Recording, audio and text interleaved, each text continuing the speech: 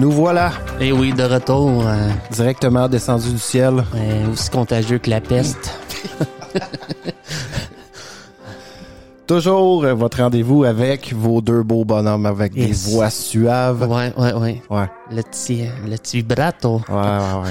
Il y a du beau bonhomme. Il y a du beau bonhomme. Hey, ici, maison. Direct, tu sais, les gars, là, ont pas de main morte, là. Directement descendu du ciel. Je le dis. Pouf. God. Ouais. Au-dessus. Au-dessus, on pourrait... Ouais, là, je sais pas, hein. Je sais pas, j'essayais de trouver quelque chose, mettons. C'est comme un absolu. Dieu. Ouais. C'est comme omniprésent. Ouais. C'est quoi? Qu'est-ce que tu peux être de plus que Dieu? Le Dieu du Dieu. Oh. Ouais, mais là, je vais te relancer. Ouais, ben là. C'est le Dieu du Dieu. Ouais. C'est trop facile. Une boucle. Okay. J'aime pas ça, David. Je me sens pas bien. OK, on recommence. Non. Mais sinon, direct du Québec, on est le 23 février, Steph. Ouais, nous autres, on attend avec impatience quoi? Le printemps. Tanner nos... Tanner. Notre coiffe avec notre queue de castor, là. Ah ouais. Notre ceinture fléchée. Fait que... Tanner. Manqué d'en frapper un cette semaine. Ouais. Tu sais, des fois, tu te dis, pouf, un petit coup de roue, là, tu sais, dans le char, tu comme, pouf. Ouais. Il me semble que ton niveau de stress, tout, tu donnais calme. Zen. Hein? Ouais. Bon, tu te ramasses en dedans. Ouais, mais t'es zen. Ça fait du bien. T'es en dedans, t'es zen. Ouais. Avec Internet aujourd'hui, en dedans, dehors, tu peux appeler tout le monde. Hein? Oui. Pour avoir une vie. Ouais, exact. Ouais. T'as le câble, t'es branché, HD, 8K. Ouais, tout ça pour un mois de février sombre. Ouais.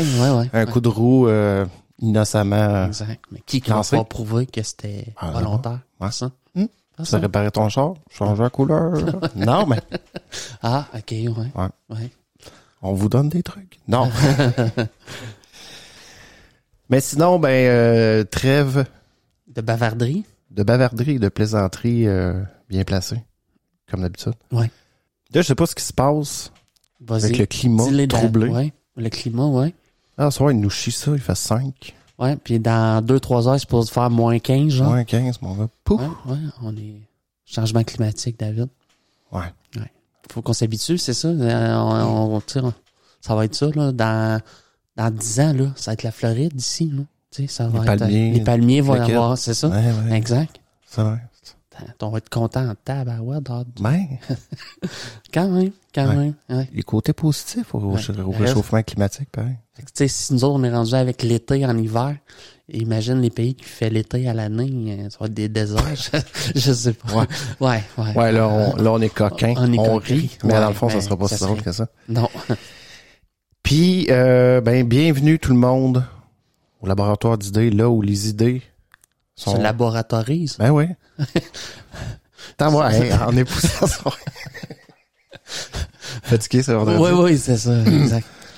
C'est quoi aujourd'hui, la journée du patrimoine? Ouais, du Yukon. Je viens de voir ça. Du Yukon? Ouais, non, j'ai vu ça dans mon... Ouais, marqué. Bon, journée du patrimoine. Ouais, Yukon. Ouais. Bon. Allô, Yukon? Ouais. Peut-être on a des... Ah! C'est quand? C'est la semaine passée, avec mon agenda, mon application d'agenda, t'avais à peu près 7 ou 8 fêtes la même journée, genre. Ouais. Le patrimoine, le cinéma. Oui, tu sais, des fois, travers le Canada, là. Fait que... Pas assez d'une vie pour toutes les fêtes. Non. Ben, à un moment donné, pas... Imagine un party pour chaque... Ouais. T'as pas le temps. Ouais. Moi, je voterais un congé pour chaque. Oui. Chaque fois qu'il y a une fête. Ouais. Là, finalement, tu travailles genre 27 jours par année. Ça serait trop fun.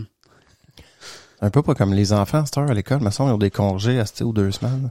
Ouais, mais nous autres, déjà, nos parents chialaient qu'on était en congé. Oui, c'est ça. Là, c'est pire. C'est pire. Ouais, là, tu ramasses avec 3-4 corps morts chez vous. Je pense qu'ils ont des périodes libres aussi à cette heure. Chose qu'on n'avait pas dans une journée, me semble. Non, non. On avait tout ça, des périodes, mettons, après-midi, il faut que je sois à l'école, mais c'est un 2 heures de, je fais mes devoirs, je sais pas. On chill. Non, mais, non. Mais, non, on n'avait pas ça, nous autres. Non, nous autres, c'est la fouette. Oui. Ouais. Non, le 152, nous autres. Le 150 exactement. Ouais. Puis il y avait... nous autres, c'était des 6-7 heures là, non-stop là, de maths intensif. Ouais, non, mettons, tu prenais un maths le matin, 3 heures. Ouais, pouf. Après ça, pas de break. Cuisine, tu repars. Dans notre On avait histoire. 7 minutes pour dîner. Ouais. Non, on était là. Non, on était là. On avait un heure. Bonne heure et demie, je pense même. Mettons, 11 heures. Midi moins quart à 1 heure. On allait fumer dans le bois, là.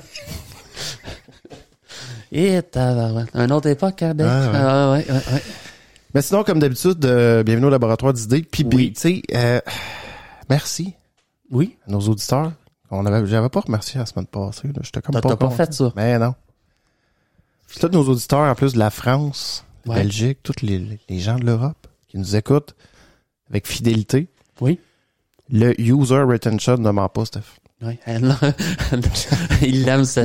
Il l'aime en tabac, c'est ça. Je pense que je vais me faire tatouer user retention 100%. sur moi. Ah ouais, Tu sais, ouais, le monde. dans le front, ici, là. Tout le monde, hey, c'est toi, là. Hey, c'est yo.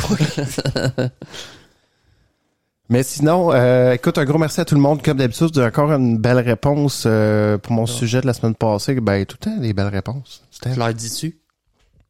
Je leur dis. J'ai eu de la misère avec le... Ah, oui. Se fait sortir, David.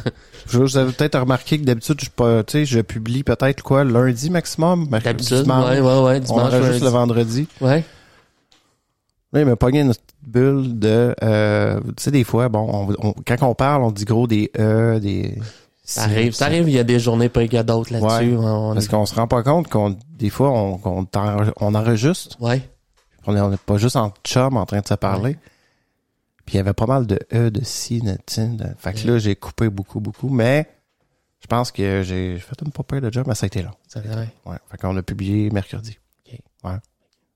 On est là, pareil. Je suis là pour toi, David, quand t'as besoin. Steph, ma cote, tu sais, il me soutient. Je te soutiens. Il m'envoie des médicaments, toute la quête. Ouais. Puis ta semaine, pas peur? Ouais. Ah ouais. Bonne semaine. Les semaines de même. Ouais. En fait, les patentes, là. Du lavage, Mais Steph, je veux juste te parler rapidement. Oui. Petit sujet du jour, ben, tu l'as sûrement vu passer, c'est un grand pas pour l'industrie spatiale, mon Steph. La fameuse sonde de l'entreprise américaine Intuitive. Intuitive, oui. Yep. C'est posé, dans le fond, jeudi, excuse-moi. Hier. Au pôle sud? Ouais, marquait le premier atterrissage d'un appareil américain sur la Lune depuis plus de 50 ans. Puis une première pour une société privée aussi, parce qu'avant, c'était, bon, tu te rappelles, Apollo. Ouais. À cette époque-là, c'était Apollo. Bon, c'était la NASA. Ouais. Non, mais je pense que maintenant, on est capable quand même de réaliser des projets à un coût qui est quand même relativement intéressant. Là, on a plus tu sais, quand on faisait décoller l'espèce de grosse fusée attachée, la navette attachée à... Oublie ça, là. C'était... Puis tu sais, il demandait, dans le fond, il recevait l'astrophysicien, je l'ai entendu à la radio, un astrophysicien québécois, je me rappelle plus de son nom, je suis désolé, mais il parlait que, bon, pourquoi qu'on ne retournait plus sur la Lune, il disait qu'à l'époque des années 70, dans le fond, toute l'exploration spatiale ça équivalait, dans le fond, à 4% du PIB. Du PIB, ouais, non. Puis c'est en pleine guerre du Vietnam, puis la guerre du Vietnam prenait 9% du PIB. Oh, OK. Fait que là, ils ont comme coupé. Ouais. Tu sais, c'est sûr qu'une fois qu'on a atteint, bon, la Lune, ils se sont comme dit, bon, le spectacle est fini. Puis tu sais... Ouais, mais c'est l'art de laisser sur sa faim le spectateur. Tu dis, hey, on attend la Lune. Eux autres, ils nous bloquent ça, c'est fini. C'est ça qui est controversé. Faut attendre mars. Ouais. C'est controversé parce qu'après, pas controversé, mais dans le sens qu'après ça, bon, dans les années fin 70-80, ils ont investi les fameuses navettes. Oui. Qu'on a eu. Puis là, ils ont investi plus dans les orbites basses. Bon, la station mère. Exactement. Fait que c'était plus easy, je pense. Puis donc, nous pouvons confirmer sans aucun doute que notre équipement est sur la surface de la Lune et que nous transmettons un signal, a déclaré Tim Crane, responsable chez Intuitive Machine, durant la vidéo diffusée en direct par l'entreprise. Dans le fond, cette dernière a été ensuite confirmée sur X que l'alunisseur avait bien atterri debout et envoyé des données. L'engin s'est posé, à 17h23, heure de Houston, Steph. OK. où se trouve la salle de contrôle de l'entreprise, probablement, bon, Houston, Texas, probablement, ou NASA. Probablement, oui. Un site de lancement, ouais, c'est ça, Nova C, qui transporte notamment des instruments scientifiques de la NASA, mesure un peu plus de 4 mètres de haut. Il a décollé la semaine dernière de la Floride, puis il est rentré en orbite lunaire mercredi. OK. Quand même long. Oui, ça avance. Ben, je pense qu'on prend la majeure partie de l'énergie juste pour échapper à la gravité terrestre. Ouais. Puis, je pense que quand on arrive, il faut pas, comment je te dirais, puis une fois dans l'espace, tu peux pas aller à la vitesse que tu veux parce que sinon tu vas t'écraser ou tu vas passer tout droit. Ouais, puis j'imagine que, tu sais, ils veulent être safe. Ça a quand même coûté, la Lune a continué sa trajectoire aussi. Fait que tout est calculé. Ouais, exact. On va à telle vitesse, puis... Exact. Des lasers de l'analyseur qui devaient permettre à l'appareil de se guider, ils n'ont pas fonctionné aussi. Ah ouais, OK. Les équipements d'intuitive machine ont pu, dans le fond, utiliser en remplacement un instrument de la NASA à bord qui ne devait pas être testé durant la mission. Puis une dizaine de minutes avant l'atterrissage, une importante poussée de moteur servait à freiner Nova C qui évoluait auparavant à pas moins de 1800 mètres la surface? Par seconde, je veux dire. Ah, OK. Ouais, c'est ça. Puis durant la descente finale, la sonde était complètement autonome, Steph. Puis un appareil américain n'avait pas atterri sur la Lune depuis la fin mythique du programme Apollo en 72, mon Steph. OK. Puis ça, c'est pourquoi, dans le fond, c'est pour la préparation, dans le fond, de la fameuse mission Artemis, que je t'avais parlé un peu l'autre fois. L'endroit qui était visé, par Intuitive Machine se trouve à environ 300 km du pôle sud de la Lune. Ouais, il y a de la glace aussi, là, je pense. Ouais, le cratère faisait office de piste d'atterrissage puis est nommé Malapert A au nom d'un astronome du 17e siècle. Le pôle sud lunaire est intéressant car il trouve de l'eau sous forme de glace, comme tu disais, qui pourrait être exploitée. Puis la NASA souhaite y envoyer, dans le fond, en 2026, ses astronautes avec ses missions Artemis. C'est notamment pour les préparer qu'elle cherche à étudier de plus cette région encore peu explorée. Dans le fond, quel type de poussière ou de terre s'y trouve, à quel point il fait-il froid ou chaud, quelles sont les radiations, ce sont les choses que vous voulez savoir avant d'envoyer des premiers explorateurs. Je pense que oui. Ouais, parce que pas d'atmosphère, pas de... Voyons, t'as directement les rayons. Oui. Je sais pas à quel point c'est... En même temps, ils ont pris un guess, je te dirais, avec Apollo, là, au début. Là. C'est un guess, oui, c'est absolument. On s'est basé sur nos observations. C'est fou, hein? Ouais. Hey, dans une boîte de métal, mon gars, avec un 9 bits de... Ouais. Soudé à l'arc, là. Comme ça, c'était de l'exploration de... En tout cas, c'était fou. Puis, pour cette phase d'exploration, la NASA utilise son tout nouveau programme nommé CLPS au lieu de développer elle-même des vaisseaux pour la Lune. L'Agence spatiale américaine a chargé des sociétés privées d'y emporter son matériel scientifique. C'est sûr que, comme on disait tantôt, le budget de la NASA il est pas mal réduit. Est-ce qu'on avance avec les méthodes de propulsion un peu? Tu sais, on est... Tu sais, je veux dire, je pense qu'on est encore au stade... C'est extrêmement demandant énergétiquement de nous sortir de la planète. Hein?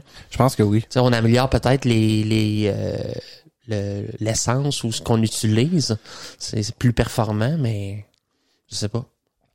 Pour s'arracher de la force, de la gravité de la Terre, je pense que c'est énorme là, ce que ça prend. Ouais. Parce que si tu veux transporter le moindrement de matériel ou quoi que ce soit, c'est sûr que rendu une fois dans l'espace, bon. Là, Là, c'est quand même assez facile. Ouais. Ça prend très peu de carburant. Aucune friction, rien. Fait que non, j'ai hâte d'avoir 2026 les premiers.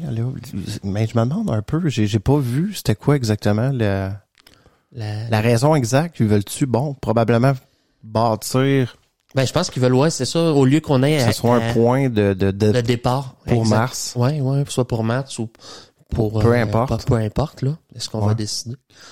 Mais c'est où j'ai entendu ça? C'est quoi dans les 20... On doit s'attendre d'ici les 20 ou les 30 prochaines années à découvrir une planète où il y a de la vie. On doit s'attendre à ça dans les 20 ou 30 prochaines années, à probablement découvrir une planète. Pas mal sûr. Ouais. Pas mal sûr. Ouais. T'sais, on parle pas d'être intelligent, rien. Là, non. Mais juste découvrir ne serait-ce qu'une bactérie qui s'est développée, des algues. Exactement. Des espèces de méduses dans des mers quelconques. Ouais.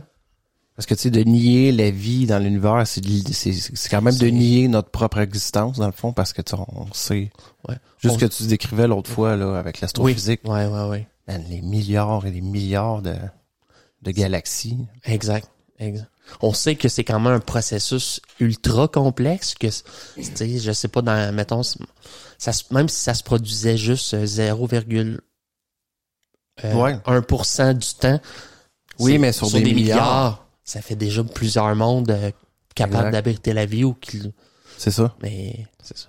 On sait aussi que, tu sais, la vie en tant que telle, même dans des conditions extrêmes, peut se former. Oui. Tu sais, juste la semaine passée, tu as vu qu'à travers, tu sais, la 6e extinction que j'ai parlé, on a vu que même dans des phases au début, c'est intense, ouais. où que la planète était complètement dans un état pas catastrophique, mais il y avait de la vie, pareil. Oui, il y avait de la vie quand même.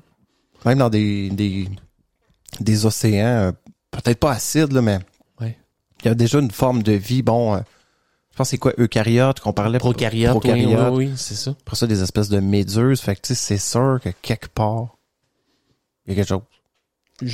Oui, j'y crois. Puis, tu sais, de toute façon, ça, je pense que 99% des astrophysiciens vont dire la même chose. Ils s'accordent tout à dire que, on va finir. Au niveau microbien, c'est sûr qu'il y a quelque chose quelque part. Mais t'imagines un autre système de vie qui est basé sur un autre système que l'ADN ou quelque chose comme ça, hein?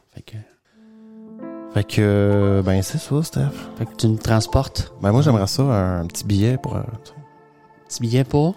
Je sais pas, s'il y a un hôtel là-bas, ça a là. Ben oui, hey, on se paye ça. Un spa. Un spa.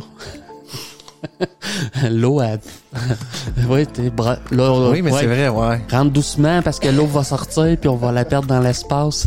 C'est une bombe. Oui. Tu viens de la piscine. Non, oublie ça, tu viens de... C'est fini. T'es bloqué à vie de l'hôtel. T'es barré? Ouais. Ah ouais. Bloqué à vie de l'hôtel lunaire. Fini. Fini. Tu iras pas à Alpha du Centaure ou... Non. Hey, non. Fait que, on va essayer de revenir. Ouais. Ouais. Comme d'habitude, là. Ben ouais. J'essaye. On revient.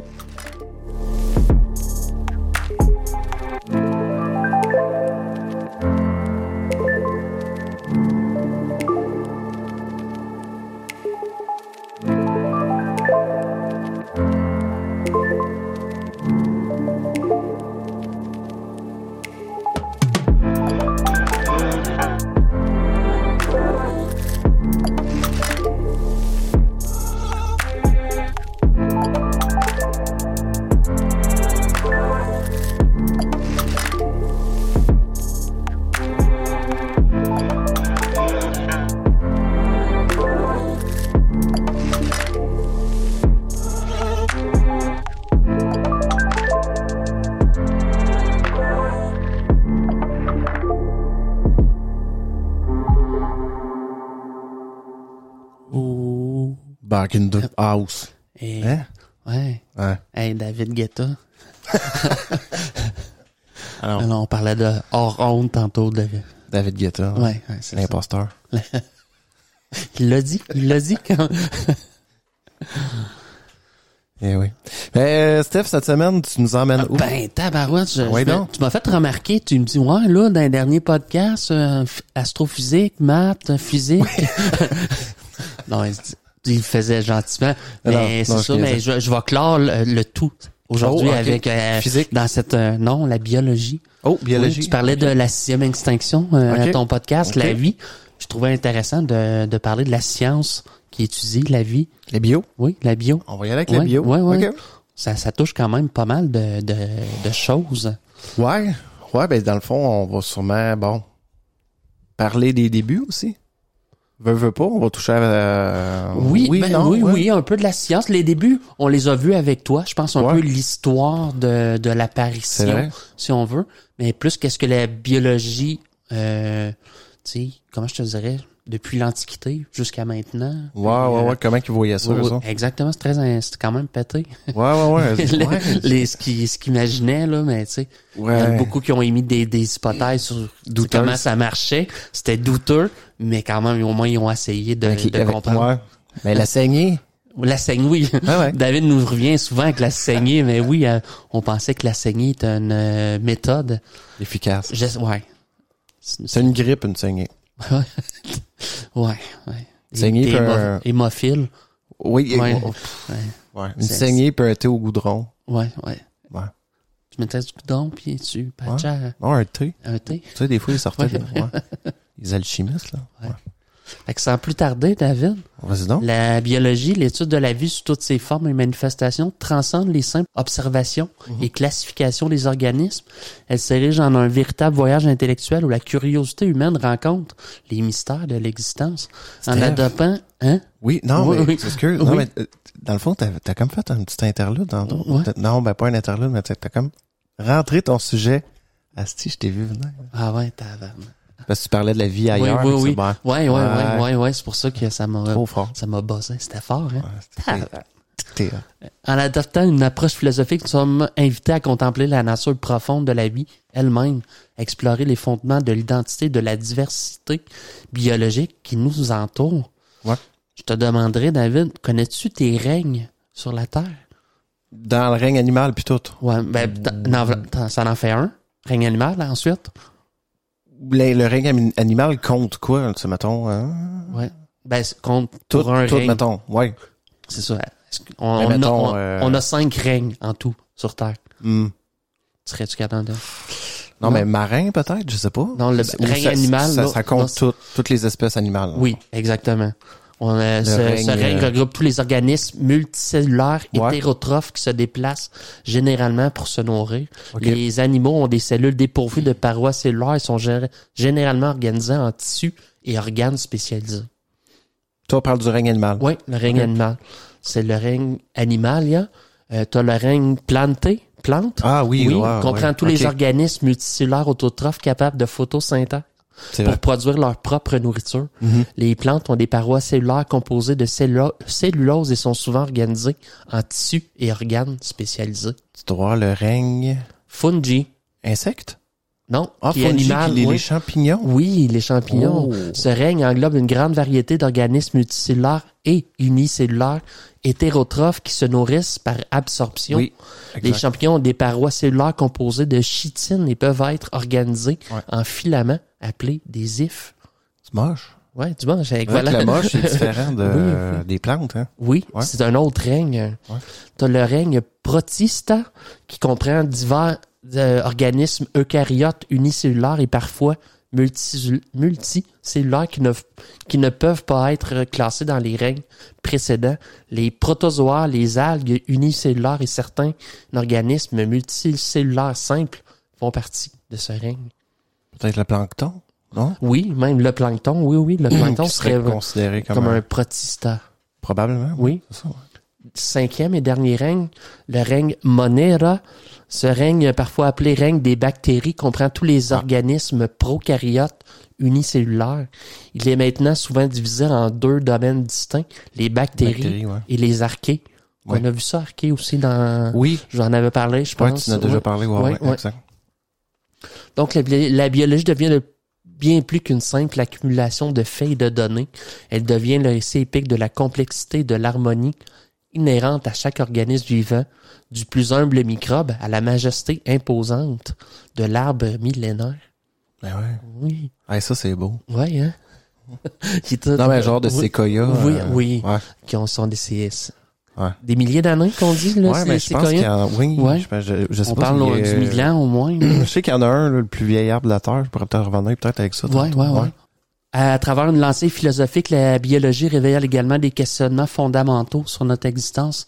Elle nous pousse à réfléchir sur les origines de la vie, sur la nature de l'identité et de la conscience, sur les limites de la connaissance humaine face à la prodigieuse complexité du vivant.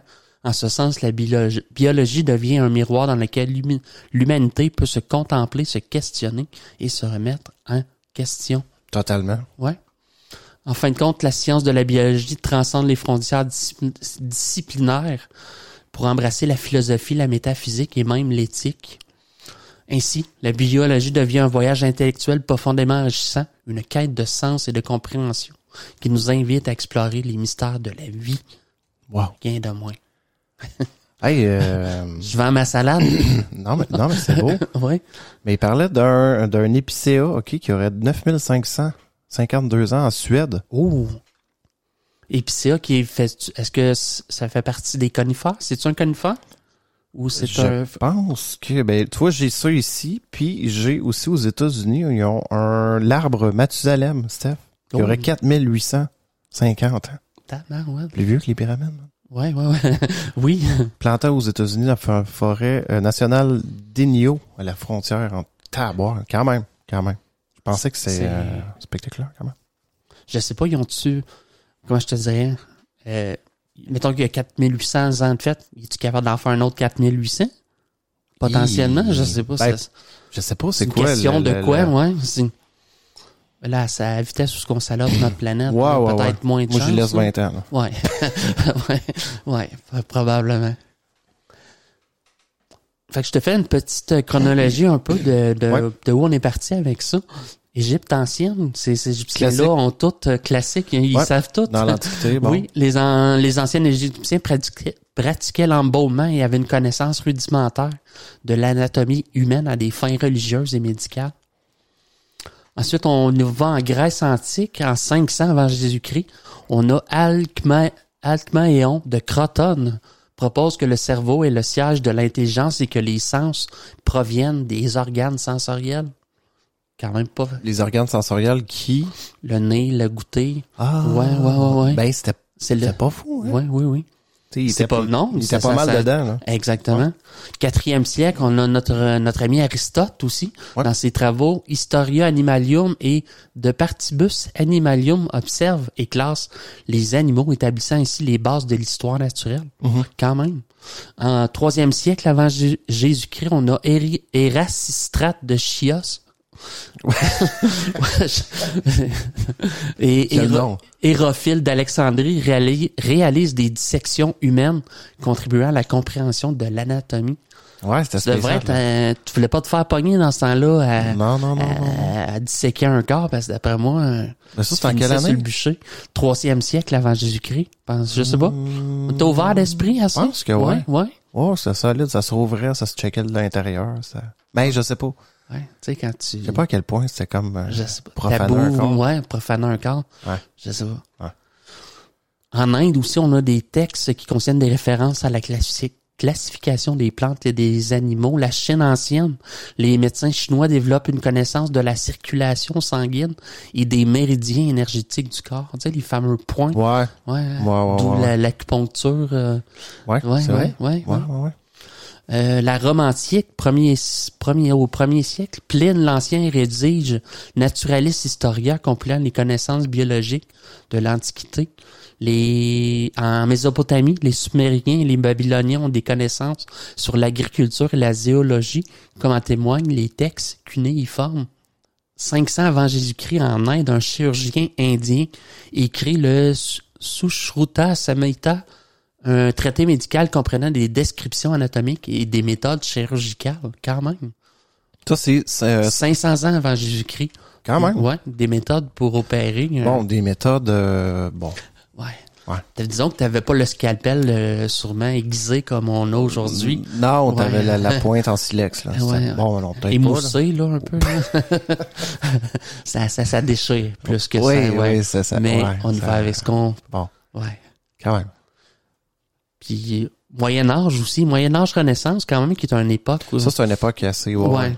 Les connaissances biologiques sont en grande partie préservées, développées par les érudits musulmans dans le monde islamique, notamment Avicenne et Averroès qui commentent les travaux d'Aristote et les adaptent. Il faut attendre du 7e au 9e siècle, les traductions arabes des œuvres grecques, y compris celles d'Aristote, sont introduites en Europe par le biais de l'Espagne musulmane, favorisant ici une redécouverte des connaissances antiques. Tu sais, quand même, moi je trouvais ça... Grâce aux traductions, en fond, ils se fiaient un peu... C'est que les musulmans se sont intéressés aux travaux de l'Antiquité. C'est ça. Puis quand même, tu sais, je trouve ça bien. Encore la Grèce antique là, qui influence gros. Oui. Ces cultures-là. Je me serais pas douté que c'est grâce à l'effort des musulmans que ces connaissances-là ont été amenées. Exactement, c'est ça. Ouais, c'est quand même. C'est sûr que bon, après ça, Renaissance, on a eu l'invention de l'imprimerie par Gutenberg. Gutenberg. Ouais, Gutenberg, qui facilite grandement la diffusion des connaissances, dont dans le domaine de la biologie. Quelle année donc? Le 1400 quelque chose, hein? 50. 1450. L'imprimerie? Ouais, okay, exact. C'était pas des petites machines, là. Ah non, ça devrait être c'est des grosses plaques de la presse. Ouais, mais c'était plus rapide qu'un moine copiste. Oui. J'avais t'avais tout un monastère qui était sur le même livre. Ouais, il y a la main finie, man. Oublie ça. De corvée de il se tape d'imprimerie, là. Ouais, une tendinite par mois. Oui. Je te jure. On a 1543, Andreas Vesalius publie De Humani Corporis, une œuvre majeure qui révolutionne l'étude de l'anatomie en Europe grâce à ses illustrations détaillées et ses observations précises basées sur des dissections humaines. Oui, là, à cette époque-là, je pense qu'elle faisait pas mal de dissections, là. Ouais, mais on était en Renaissance. Oui. Tu sais ça, on était open, là, c'était let's go. Ouais, là, on rouvre le monde. Oui, on rouvre le monde. Je te transporte un petit peu plus loin, fin de la Renaissance au 17e siècle. On a en 1628, William Harvey publie Exercitato Anatomica des Motus Cordis, exposant sa théorie de la circulation sanguine fondée sur des observations anatomiques et expérimentales. Vous pardonnerez mon latin qui est ordinaire. Correct. Le mien est pas mieux.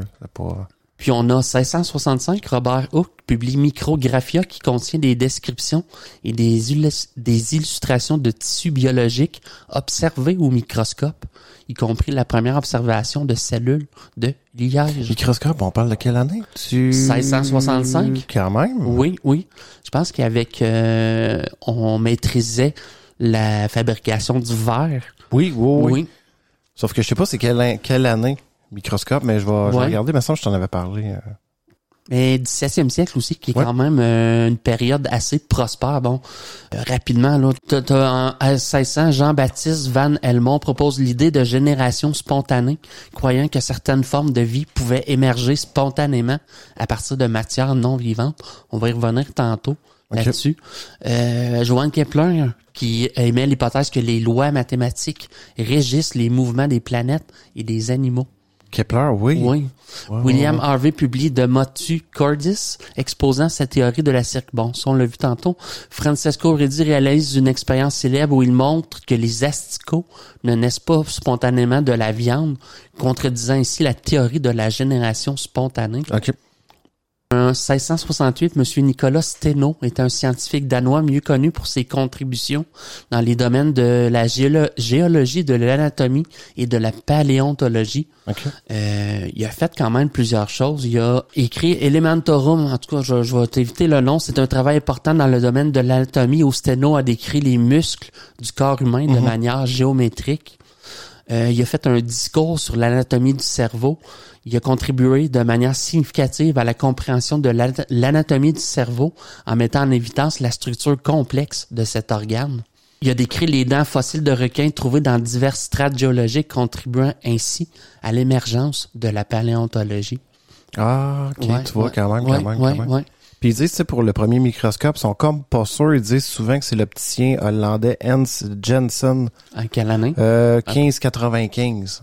Quand même. Probablement. Parce qu'ils ont pas l'air de savoir précisément qui aurait inventé. Les premières traces semblent 1595. Okay. Quand même. 1680, on observe pour la première fois les spermatozoïdes humains au microscope. Wow. Oui, ils ont dû pogner de quoi? Ouais, ils ont pogné de quoi, hein? Des petits serpents avec... Ouais. Le démon. Oui, le démon. La semence démoniaque. Marquant une avancée majeure dans la compréhension de la reproduction. 18e siècle, un autre siècle fort sur les ouvrages. Bon, on fait beaucoup d'ouvrages sur la flore, sur la faune, un peu des espèces d'encyclopédies, si on veut. Darwin aussi qui va être vraiment utile aussi à la biologie dans le fond avec ses découvertes là. Oui, on a même Voltaire qui publie Candide, où il critique satiriquement la vision optimiste de l'homme et la théorie de la préformation de la biologie. La préformation de la biologie, je suis quand même Curieux. Dans le sens, dans je pense, les fondements de l'apparition de la vie. Okay. On spéculait probablement, mais il fait une espèce de critique satirique de ça. Tu sais, Voltaire, qui était quand même un écrivain. Oui. Ben, j'ai déjà entendu parler de Candide, mais je savais pas c'était... Je savais pas moi non plus. Exact. 1796, Edward Jenner réalise la première vaccination réussie contre la variole en utilisant le virus de la vaccine ou la variole bovine, marquant le début de l'immunologie moderne. Oh! Ouais. 1780... Quoi, ça? 1796, quand même. Qui s'est servi d'un virus, exact. Du même virus, mais qui attaquait les bœufs, les vaches. Ouais, c'est ça, c'est quand même... 1800, Jean-Baptiste Lamarck qui publie Philosophie zoologique où il propose la théorie de l'évolution des espèces par l'acquisition de caractères au cours de la vie d'un individu, connu sous le nom de lamarckisme. OK. Qui était sa théorie. On va les voir en comparaison plus loin. 1838-1839, on a Matthias Claydon et Theodore Schwann qui énoncent la théorie cellulaire, affirmant que tous les organismes sont constitués de cellules et que la cellule est l'unité fondamentale de la vie. Quand même. Dans nos cours de biologie, je pense qu'ils nous apprenaient ça, là. La cellule est l'unité vivante de base. Il chantait ça? Ouais, on va apprendre une petite comptine, les enfants. L'unité, ouais. Mais tu vois, c'était quand même bien, là. Ça fait quand même, 200 ans de ça? 200 ans, quand même, ouais. 1859, Charles Darwin publie De l'origine des espèces par le moyen de la sélection naturelle, exposant sa théorie de l'évolution par la sélection naturelle qui propose un mécanisme expliquant la diversité des espèces. Mm-hmm. On a Gregor Mendel, que tu connais peut-être, le moine. Oui, qui publie ses travaux sur les lois de l'hérédité à partir d'expériences sur les poids, jetant ainsi les bases de la génétique moderne. Ouais, tu m'en avais parlé dans génétique avec ses poids. Ouais. Il avait pas fait comme... Il faisait pas des reproductions de poids ou... Il faisait des croisements entre les poids, puis il essayait de voir quels, mettons, ces poids-là, ils sont plus une forme. Il essayait de voir, de prédire un peu en combinant les espèces. 1869, Friedrich Miescher isole l'ADN pour la première fois à partir de noyaux de cellules de pu, posant ainsi les fondements de la génétique moléculaire. Cellules de pu? Ouais, j'étais étonné quand même. ADN 1869, c'est quand même bon. Oui. Ouais, c'est... Ouais, ben c'est ça, on pense pas que... Mais c'était-tu déchiffré un peu? Ah non, il y avait aucune idée, il y avait pas cartographié l'ADN. Il y a juste, je pense, trouvé que dans la cellule, il y avait cette substance-là qui s'appelait l'ADN. Ouais. Il était pas capable de décomposer l'ADN. Je pense pas qu'il pouvait dire que l'ADN, que ça formait les gènes, les chromosomes, non. On était loin de ça. Parce qu'à ce temps, on peut sortir des espèces de graphiques avec, Oui. Mais ça, c'est fait par, des séquenceurs. Ouais, des séquenceurs ADN. Oui, c'est ça qui est une technologie quand même assez récente. Ouais. On a 1882, Robert Koch découvre le bacille de la tuberculose, établissant ainsi les principes de la microbiologie médicale, ce qui lui vaut un prix Nobel. On a August Weismann en 1890 qui propose la théorie de la continuité du protoplasme, s'opposant ainsi à la théorie de la pangenèse de Lamarck. Je vais vous expliquer. La pangenèse, selon la théorie de la pangenèse, chaque cellule de l'organisme produirait des gémules portant des informations sur ses caractéristiques particulières. Ces gémules circuleraient dans tout le corps, se rassembleraient dans les organes reproducteurs et seraient ensuite transmises à la progéniture lors de la reproduction. Ainsi, les caractéristiques acquises par un individu au cours de sa vie pourraient être héritées par sa descendance. Non. Des gémules. Ouais, c'est ça, mais c'était pas ça. C'était pas ça, non, sans doute, là. Il a-tu gagné un prix Nobel, lui, aussi? Non. Non, mais quand même. J'aurais pas pensé aux gémules, pareil. Ouais. Non, mais, écoute, personne n'a pu concurrencer son hypothèse, j'imagine, à ce moment-là. Des gémules. Ouais, ouais, non, c'est ça. Ouais, c'est ça.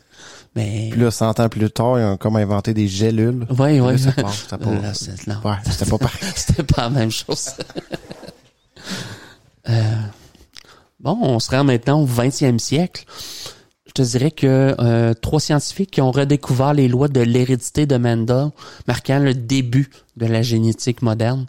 En 1902, on a Walter Sutton et Theodore Boveri qui proposent l'hypothèse chromosomique de l'hérédité, suggérant que les gènes sont situés sur les chromosomes. On avance. Ça avance. Ouais. Ça. Alexander Fleming découvre la pénicilline, le premier antibiotique, ouvrant ainsi la voie à l'air. Mais, hey, t'imagines-tu, man, avant la pénicilline, là? Ça mourait, là. Ça mourait, là. Cette infection, pouf. Ouais, t'as gratté ton bobo de pu. Puis, tu sais, le trop gratté, il s'infecte. Le breton. Ouais, le breton, le bas. Oui. Voyons, fait... La gangrène? Gangrène, ouais. La fameuse gangrène. Je pense que ça a été la découverte, le pénicilline. Vraiment? Tu sais, je veux dire... Ouais. C'est comme l'antibiotique de base de tout, là.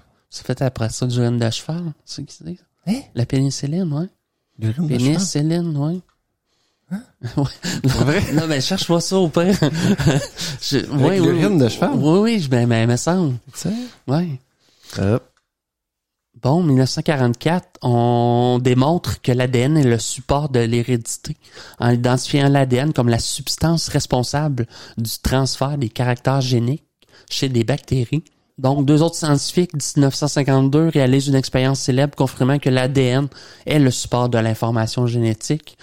On a ça en 1953, James Watson et Francis Crick découvrent la structure en double hélice de l'ADN, basée sur les travaux de Rosalind Franklin et Maurice Wilkins, ouvrant ainsi la voie à l'ère de la génétique moléculaire.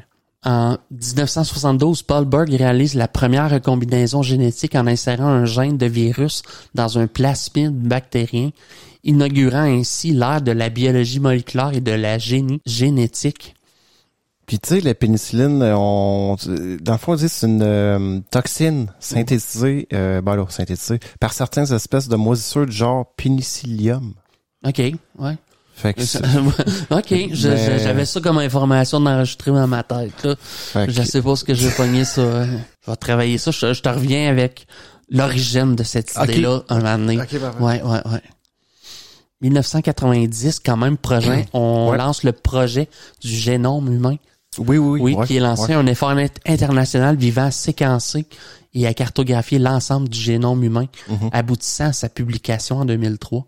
Ça a pris quand même 13 ans. Le génome qui est l'espèce de truc hélicoïdal, là. Ça, c'est l'ADN. Ça, c'est l'ADN. Qui est la double hélice qu'on dit, là. Exact, ouais. Oui, ça, c'est l'ADN. Mais le génome c'est de répertorier les séquences de gènes. Tu sais, avec les lettres CT, c'est-tu CT, AG?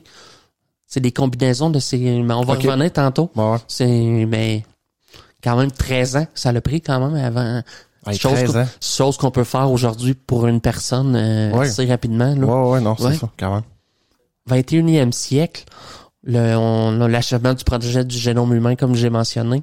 2006, on a monsieur Shinya Yamanaka et ses collègues découvrent comment reprogrammer des cellules somatiques en cellules souches pluripotentes induites. Tu sais, les fameuses cellules souches qu'on peut pour traiter certaines maladies. C'est vrai. Ouais. Déjà, 2006. 2007, l'introduction des techniques de séquençage à haut débit révolutionne la génomique en permettant le séquençage rapide et abordable de génomes entiers, facilitant ainsi la recherche sur la génétique. Cellules souches, c'est pas pris sur des embryons? C'est-tu vrai, ça? Non, on en a dans la moelle. OK, parce qu'il parlait il parlait que c'est comme controversé à cause de tout ça, mais c'est des cellules qui sont comment je te dirais, qui ont pas d'objet, sont pas spécifiés encore.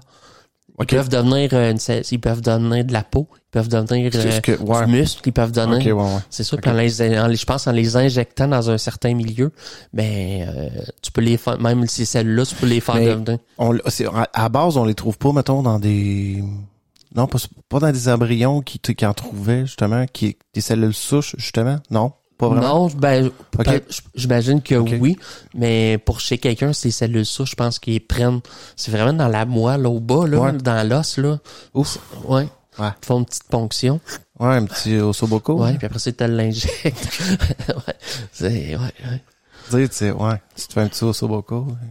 Ben, en 2008, James Thomson, le psychologue, dérive les premières cellules souches embryonnaires humaines à partir de cellules de la peau. OK, c'est ça. Ouais. Okay. 2010, Craig Venter et son équipe créent la première cellule vivante contrôlée par un génome synthétique, quand même. 2012, on développe la technologie CRISPR, je sais pas si tu en as entendu parler, ou le ciseau moléculaire un peu là qui permet de couper des séquences du brin d'ADN à des endroits vraiment spécifiques et de les remplacer par la séquence qu'on désire y introduire là. Oui, tu en avais parlé dans la génétique, si je me trompe pas. Oui, probablement. Exactement, ouais. Donc, en 2014, des chercheurs réussissent à cloner des cellules souches humaines par transfert nucléaire somatique. En 2015, les scientifiques du projet ENCODE ou Encyclopedia of DNA Elements publient des résultats révélant que plus de 80% du génome humain a une fonction biochimique, remettant en question la vision traditionnelle de l'ADN. C'est ça? OK. Ouais. 80% du génome, c'est pour spécifier quelle réaction qui fait quoi, quand même. 2016, des chercheurs créent le premier animal chimère contenant des cellules humaines et porcines.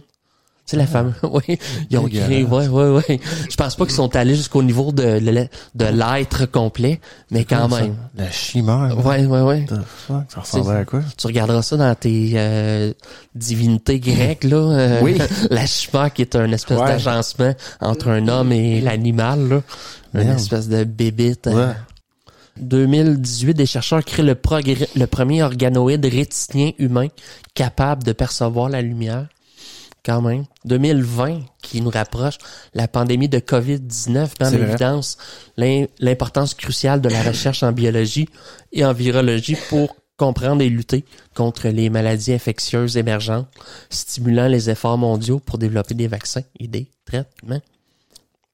Ça a été des premières, je pense, pour les vaccins, à ARN qu'on appelait, oui. Ça a été grâce un peu à la pandémie. Parce qu'un virus, c'est comme un peu comment je te dirais, un brin de... Oui. C'est comme une séquence de ADN, mais qui est non vivante. On va y revenir tantôt, là. Ouais. Mais... Qui se modifie à chaque fois qu'il se transmet. Il y a besoin de la vie pour il s'attaque aux cellules vivantes pour se reproduire. Oui. Mais il peut pas rien faire d'autre. C'est sa façon. Exact. Puis il change à chaque... Oui, un peu comme nous autres en tant qu'être humain, quand on se reproduit, il y a des gènes qui suivent. Il y a tellement de types. Exactement. Mettons, on parle du COVID, là. Ouais. 2021, la technologie de séquençage génomique est utilisée pour surveiller et séquencer rapidement le génome du virus SARS-CoV-2, permettant aux chercheurs de suivre l'évolution du virus et de développer les stratégies de réponse efficaces à la pandémie. On était bons quand même. T'sais, on a vu que... Ça a pris quoi? 1 an et demi, peut-être? 1 an?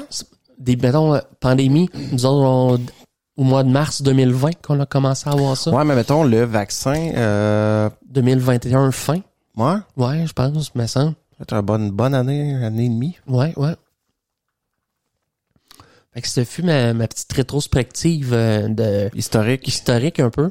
Tu sais, de qu'est-ce qu'on a fait en biologie. Qu'est-ce qu'on utilise en biologie pour étudier la vie, David? Fameux microscopes qui sont des instruments essentiels pour observer la structure biologique à des échelles microscopiques.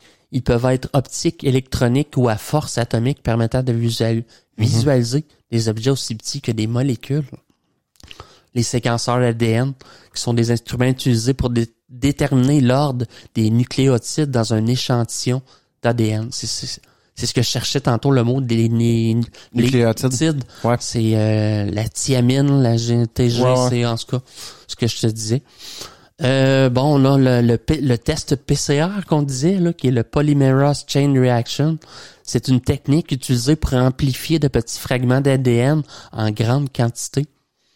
L'électrophorèse, qui est une technique utilisée pour séparer les molécules en fonction de leur taille et de leur charge électrique. Elle est souvent utilisée pour séparer les acides nucléiques donc ADN, ARN et les protéines, permettant ainsi leur analyse et leur purification. On utilise la culture cellulaire qui consiste à faire croître des cellules en laboratoire dans des conditions contrôlées. C'est une technique importante pour étudier le comportement des cellules, la réponse aux médicaments, la biologie du développement, la régénération tissulaire, entre autres domaines. Microscopie électronique aussi, qu'on utilise des faisceaux d'électrons pour visualiser des objets à des résolutions très élevées. Elle est utilisée pour étudier les structures cellulaires et subcellulaires avec une grande précision. Les modèles biologiques sont des organismes ou des systèmes biologiques utilisés pour étudier des processus biologiques spécifiques.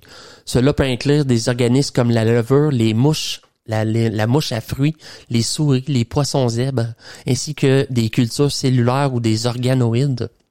La mouche à fruits? Ouais. Qu'est-ce qu'elle vient faire là-dedans? Hein? On étudie son développement. Mm-hmm.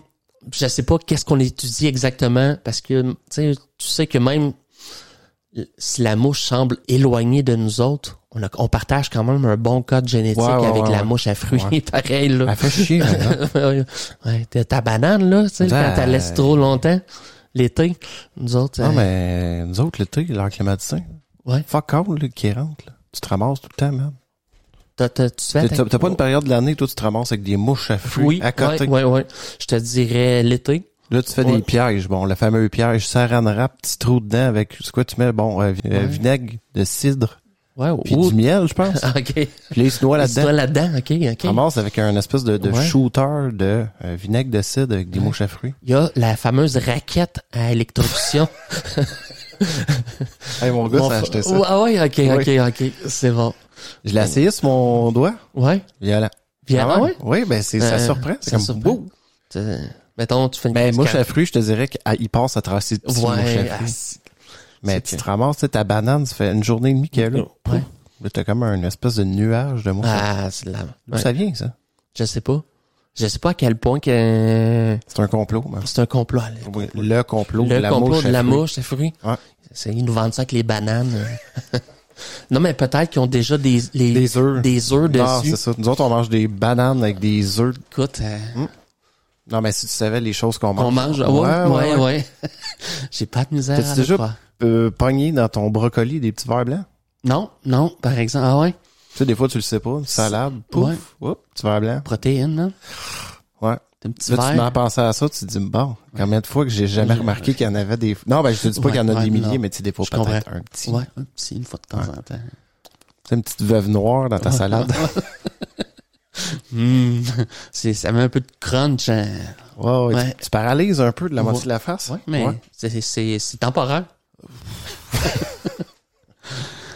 Et finalement, bioinformatique aussi, qui est utilisée pour analyser, interpréter, modéliser des données biologiques telles que les séquences d'ADN, la structure des protéines et les réseaux métaboliques. Qu'est-ce qu'on étudie en biologie, David? La biologie? Oui. 100%. La biodiversité animale, humaine. Oui, non. On étudie microbienne. La biologie cellulaire, qui est l'étude des cellules, leur structure, leur fonction, leur interaction. Cela inclut la biologie moléculaire, la biologie cellulaire et la physiologie cellulaire. Ça, je disais? Ouais. On étudie la biologie moléculaire qui étudie les processus biologiques au niveau moléculaire y compris la structure, la fonction et la régulation des molécules biologiques. On étudie la génétique, étude de l'hérédité et de la variation des traits chez les organismes, ainsi que des mécanismes de l'expression génétique, de la réplication de l'ADN et de la mutation génétique. On étudie aussi la biologie évolutive, qui est l'étude des mécanismes et des motifs de l'évolution des espèces au fil du temps, y compris la sélection naturelle, la dérive génétique, la spéciation et l'histoire évolutive. Je voulais te faire une parenthèse sur la dérive génétique, qui était quand même intéressante. La dérive génétique est un mécanisme évolutif qui se produit en raison de la variation aléatoire de la fréquence des allèles dans une population au fil du temps. Bon. Elle est due à des événements aléatoires tels que la dérive aléatoire qui peuvent être particulièrement importantes dans les petites populations. Je dirais dans les grandes populations, Ça fuck, là. Non, c'est... C'est moins rare. C'est plus rare. Oui, exactement. Les gènes se modifient moins rapidement, mais dans une petite population, étant donné qu'il n'y a pas, je pense que ça serait, il y a beaucoup le bassin de reproduction est peut-être moins grand aussi. Le bassin est moins grand. L'ADN est moins diversifié. Ce qui fait que des fois, ce n'est pas la sélection naturelle qui ont procédé à l'évolution, mais cette dérive génétique-là qui fait que, dû à la petitesse de la population. La population. Oui, exactement. Tu vois, ça n'a pas été, je sais pas si à travers les extinctions, s'il y en a eu à cause de ça. Peut-être aussi, oui. Tout ce que j'ai pas vu passer ça. Okay. C'était gros souvent, lié au climat. Oui. Donc, probablement qu'à travers la préhistoire, probablement qu'il y a eu peut-être, comme tu dis, des dérives comme ça qui ont fait des extinctions d'espèces. Oui, parce que, dans le fond, c'est que l'espèce s'affaiblit, puis c'est que la dérive fait en sorte que il y a des changements qui s'opèrent, mais c'est pas en fonction de l'environnement qui l'entoure. Fait que souvent, peut-être que rapidement, les organismes deviennent inefficaces à vivre dans l'environnement où ils sont, parce qu'ils ont trop dérivé rapidement vers, leur code génétique a accepté des changements qui étaient pas sélectifs, mais qui étaient dus à une petite population. Mais comme je te disais, population réduite, qu'est-ce qu'on a? L'effet fondateur, lorsqu'une petite population se sépare d'une population plus grande pour former une nouvelle population, la dérive génétique peut avoir un impact important sur la diversité génétique de la nouvelle population, un phénomène connu sous le nom d'effet fondateur. Je sais pas si c'est pour ça que certaines espèces... Probablement, tu sais, mettons, comme on parle de l'Homo erectus, peut-être? Oui, peut-être que... Oui, probablement que... Vu qu'ils étaient peut-être moins nombreux, je sais pas. Il y a eu probablement... Tu sais que des fois, on a quand même juste quelques spécimens de certains types d'hommes qu'on a découverts. C'est les hobbits? Oui. Je sais pas comment ils appellent vraiment cette espèce-là, qui était très petite. Oui. Qui était sur une île, qui ont trouvé quelques spécimens. Exactement. Probablement que ces populations-là ont subi la dérive génétique, puis que le caractère de la petitesse aussi, c'est vrai, a dominé. Ouais. Puis t'as l'hétérozygotie diminuée. La dérive génétique tend à réduire la diversité génétique dans une population, ce qui peut se traduire par une diminution de l'hétérozygotie, c'est-à-dire la présence de deux allèles différents pour un même gène chez un individu. Pas bon, ça. Pas bon. C'était ma parenthèse, excusez-moi. Ou si on étudie biologie de l'évolution, on étudie l'écologie, la physiologie, la biologie du développement, qui est l'étude des processus qui contrôlent la croissance, la différenciation et la morphogenèse des organismes, biologie marine, biologie végétale, biologie animale, microbiologie. C'est autant de domaines qu'on peut étudier dans la biologie. Biologie, comment ils appellent donc? Extraterrestre, là? L'exobiologie. L'exobiologie aussi. Oui. Qui devrait être une science quand même assez d'avenir. Je pense que oui. Je me suis posé la question, David. On doit s'attendre à quoi d'ici la fin du 21e siècle? Comme évolution, comme avancée.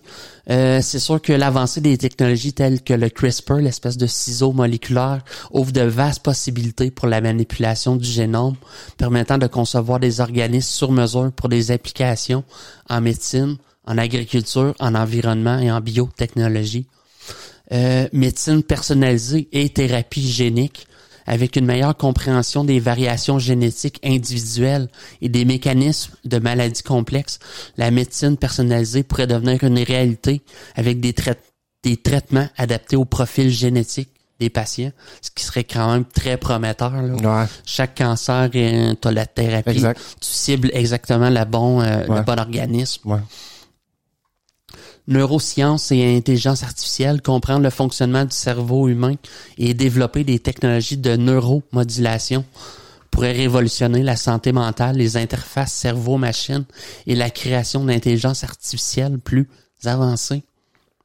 quand même hard, ça aussi, santé mentale, là, pour contre ceux qui ont, tu sais, qui ont des, voyons, j'ai juste le vieux nom de cette maladie-là. La bipolarité aussi, là, oui, que ça... t'as une puce, puis ça régit, tu sais, ça contrôle... Ouais, c'est ça, c'est parce qu'ils savent pas nécessairement les mécanismes, qu'est-ce qui fuck dans le cerveau. Bon, ils savent à peu près avec certains... Physiologiquement, là. Ouais, mettons, avec certains médicaments, mettons, pour essayer de contrôler les espèces de débalancements chimiques. Ouais. Mais ça n'empêche pas que oui, la personne a besoin d'une thérapie, une aide autre. Exact. Oui, c'est sûr. Mais tu sais, si avec, justement, comme tu dis, avec ces thérapies-là, on pourrait vraiment fixer le bobo, là. La place. Ouais. Ça te met... Fini, mettons... Plus de toc. Ouais, plus de toc, bipolarité. Oui. Tu fais ton édition en 2 heures, ton édition de podcast est faite. Cling. Ouais, David qui en sait quelque chose. Je pense qu'on a tout un peu... Ouais. Ça dépend, ouais. Il y en a qui ont... Ben, c'est ce qu'on se rend compte. Des tocs, hein? Ouais, on se rend compte que finalement, personne n'y échappe à cette... Personne. À la maladie mentale. Non, parce que, tu sais, des fois, il n'y a pas de toc. Finalement, tu remets à la personne des faits. Oui. Dans la face. Ben non, tu niaises. Pas là, il réalise. Ouais. Wow. Ah oui. Ouais. Ouais. C'est une chute. Ça fait mal. Ouais, souvent les gens tombent dans la drogue et puis c'est ça ensuite. Mais ils s'en sortent. Ils s'en sortent. Ouais, exact. Biologie de l'âge et médecine régénérative, l'identification des mécanismes du vieillissement et des processus de régénération des tissus pourrait conduire au développement de thérapies pour prolonger la vie en bonne santé et traiter les maladies liées à l'âge. Tu vieillis plus. Fameuse puce pour Parkinson, Alzheimer, démence. Sont rendus là aussi, je pense, là. Ça serait... Ça, prometteur. S'il y a une bonne maladie qu'on veut s'éviter, ça doit être ça, hein, plus tard. Je sais pas. Oui, c'est sûr, une forme de démence puis que tu deviens plus là. Ouais. Mais juste, tu sais, le cancer, il me semble qu'on n'a pas gros. Tu sais, oui, on a des... Mais il me semble qu'on n'a pas de... Ben, je pense c'est la grande maladie, on dirait, qui est... Ben, moi, je pense qu'on est côté, mettons, médicaments chimiques, côté médicaments... c'est assez archaïque. Là. Oui. Ils te bombardent ça avec des radiations. Des radiations, Pouf. Oui. C'est ciblé. Comment je te dirais? Ils vont cibler la tumeur, mais... Tu sais, c'est pas pour rien qu'ils disent que... Tu sais, ils regardent dans ta famille, y a-tu des cancers? Parce que probablement que c'est un facteur génétique aussi qui est en cause là-dedans. Fait que, bon, biologie quantique et nanotechnologie, explorer les propriétés quantiques des processus biologiques et développer des technologies nanométriques pour la détection, la manipulation et le traitement des cellules pourrait conduire à des avancées significatives dans le domaine du diagnostic médical, de la thérapie ciblée et de la bioélectronique. Écologie et biologie de la conservation face aux défis environnementaux tels que le changement climatique, la perte de biodiversité, la dégradation des écosystèmes. La recherche en écologie et en biologie de la conservation sera cruciale pour comprendre et préserver la vie sur Terre. Oui, c'est ça. Puis même, on pourrait peut-être avoir des avancées là, pour sauver des espèces. Exactement. Mais s'il y a quelque chose qu'on a à apprendre, c'est que si on réussit à sauver la vie, les espèces, on va acquérir un certain potentiel, un certain savoir sur le fonctionnement de la vie en général. Donc, si on découvre de la vie ailleurs, si on peut l'aider à s'émanciper ou l'empêcher de s'éteindre, ou je sais pas. Faut voir. Ouais, c'est ça. Là, c'est controversé, ça, par exemple. Tu sais, mettons, on découvrirait un... Bon, on va rentrer dans le théorème de Fermi. Ouais. Mettons, on découvrirait une autre espèce moins évoluée sur une autre planète. Qu'est-ce que tu fais? Tu sais, ça serait quoi la décision qu'on prendrait en tant qu'être humain? De pas... Tu nous connais, nous autres, on c'est sûr qu'on va aller atterrir là, puis on va crisser de la... Non, mais tu sais, je vois tout de suite le monde. On va le chasser. Non, mais tu sais... C'est un peu comme dans Star Trek, tu sais, l'espèce de loi que ils n'ont pas le droit d'influencer le développement. C'est ça. Tu sais, mettons, on tomberait sur, quelque chose de vraiment pas évolué, une espèce des mollusques ou des espèces de lézards. Tu sais, qu'est-ce qu'on ferait? on dropperait là, c'est sûr qu'on est rafraîchis. Oui. Ben, c'est ça qui est... au niveau du lézard, tu t'attends qu'il n'y a pas tant de... Non, ben tu découvres une espèce de forme de singe semi-intelligent. Oui, exact. Là, tu fais quoi? Je sais pas. Ben, probablement qu'on serait les espèces de dieux qui arrivent du ciel, puis... non, mais nous autres, tu sais, c'est qu'est-ce que l'être humain ferait? Tu sais, l'être humain, est-ce qu'il voudrait pas entrer en contact avec... Toi, personnellement, David, est-ce que c'est une bonne chose parce que tu vas influencer toutes les... Ouais. Mais toi, le ferais-tu? Qu'est-ce que tu déciderais de faire? Tu sais, on serait, tu sais, il y a le choix sage. Oui.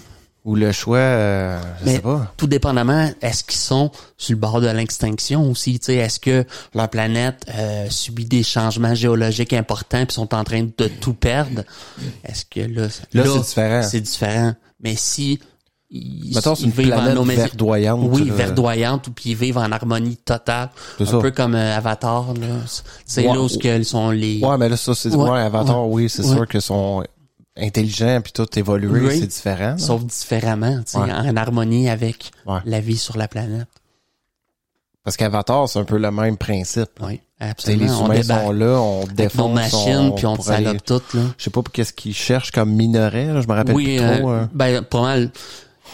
Oui, même ils ont des biocarburants aussi là en feu, comme nous autres, comme la Terre, je pense qu'ils processent, ils défont tout. Ouais. Biologie planétaire et exploration spatiale. Avec l'expansion de l'exploration spatiale et la recherche de vie extraterrestre, la biologie planétaire pourrait jouer un rôle clé dans la compréhension de la vie sur d'autres planètes et l'adaptation de l'humanité à l'espace. Puis, éthique et gouvernance en biologie, alors que les avancées biotechnologiques soulèvent des questions éthiques et sociétales complexes, la recherche sur la gouvernance et la réglementation des technologies biologiques serait essentielle pour garantir des applications bénéfiques et responsables.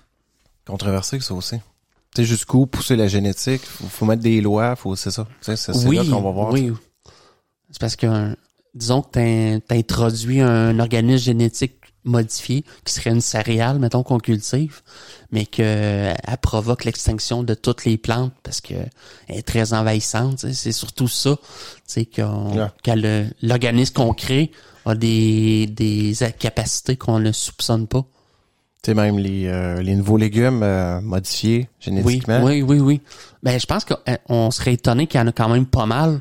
Je te dirais, là, c'est quand même... pour résister à soi des certaines maladies. Tu sais, à quel point que, tu sais...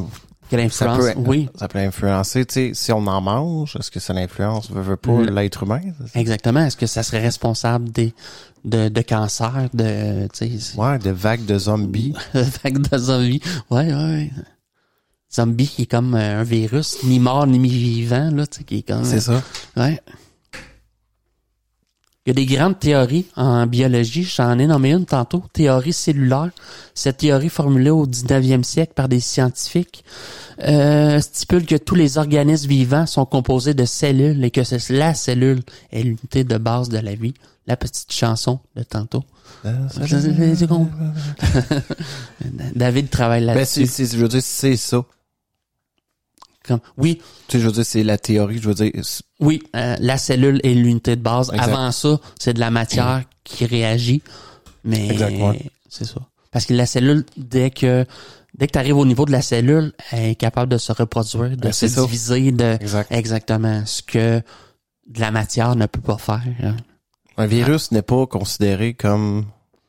Non, il est comme... Le débat reste encore. Ouais. On n'est pas certain, mais c'est comme des séquences d'ADN qui viennent nous attaquer. Avant l'émergence de la théorie cellulaire, la nature fondamentale de la vie et de ses composants était largement inconnue.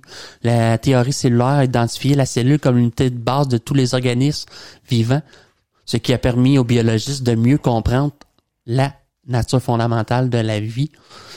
La théorie cellulaire a permis d'expliquer la diversité observée des organismes vivants, fournissant un cadre pour comprendre comment les différentes structures cellulaires et les fonctions associées contribuent aux variations entre les organismes. En mettant en évidence la cellule comme unité de base, la théorie cellulaire a également permis aux scientifiques de comprendre les processus vitaux fondamentaux tels que la respiration, la digestion, la reproduction et la communication cellulaire. Avant l'avènement de la théorie cellulaire, les sciences biologiques étaient souvent disjointes, avec des disciplines telles que la botanique et la zoologie qui étudiaient séparément les plantes et les animaux. La théorie cellulaire a unifié ces disciplines en fournissant un cadre conceptuel commun pour étudier tous les organismes vivants. Ça a tout, ils ont fait un seul et même cadre pour toutes ces... Oui, ces sortes de vie-là, ces espèces de vie. C'est ça, oui. Exact. Donc, la théorie cellulaire a révolutionné la biologie en offrant un cadre unificateur pour comprendre la nature fondamentale de la vie. Exact. Les virus, finalement, non vivants ou vivants, les virus partagent certaines caractéristiques avec les organismes vivants, mais il en manque également d'autres.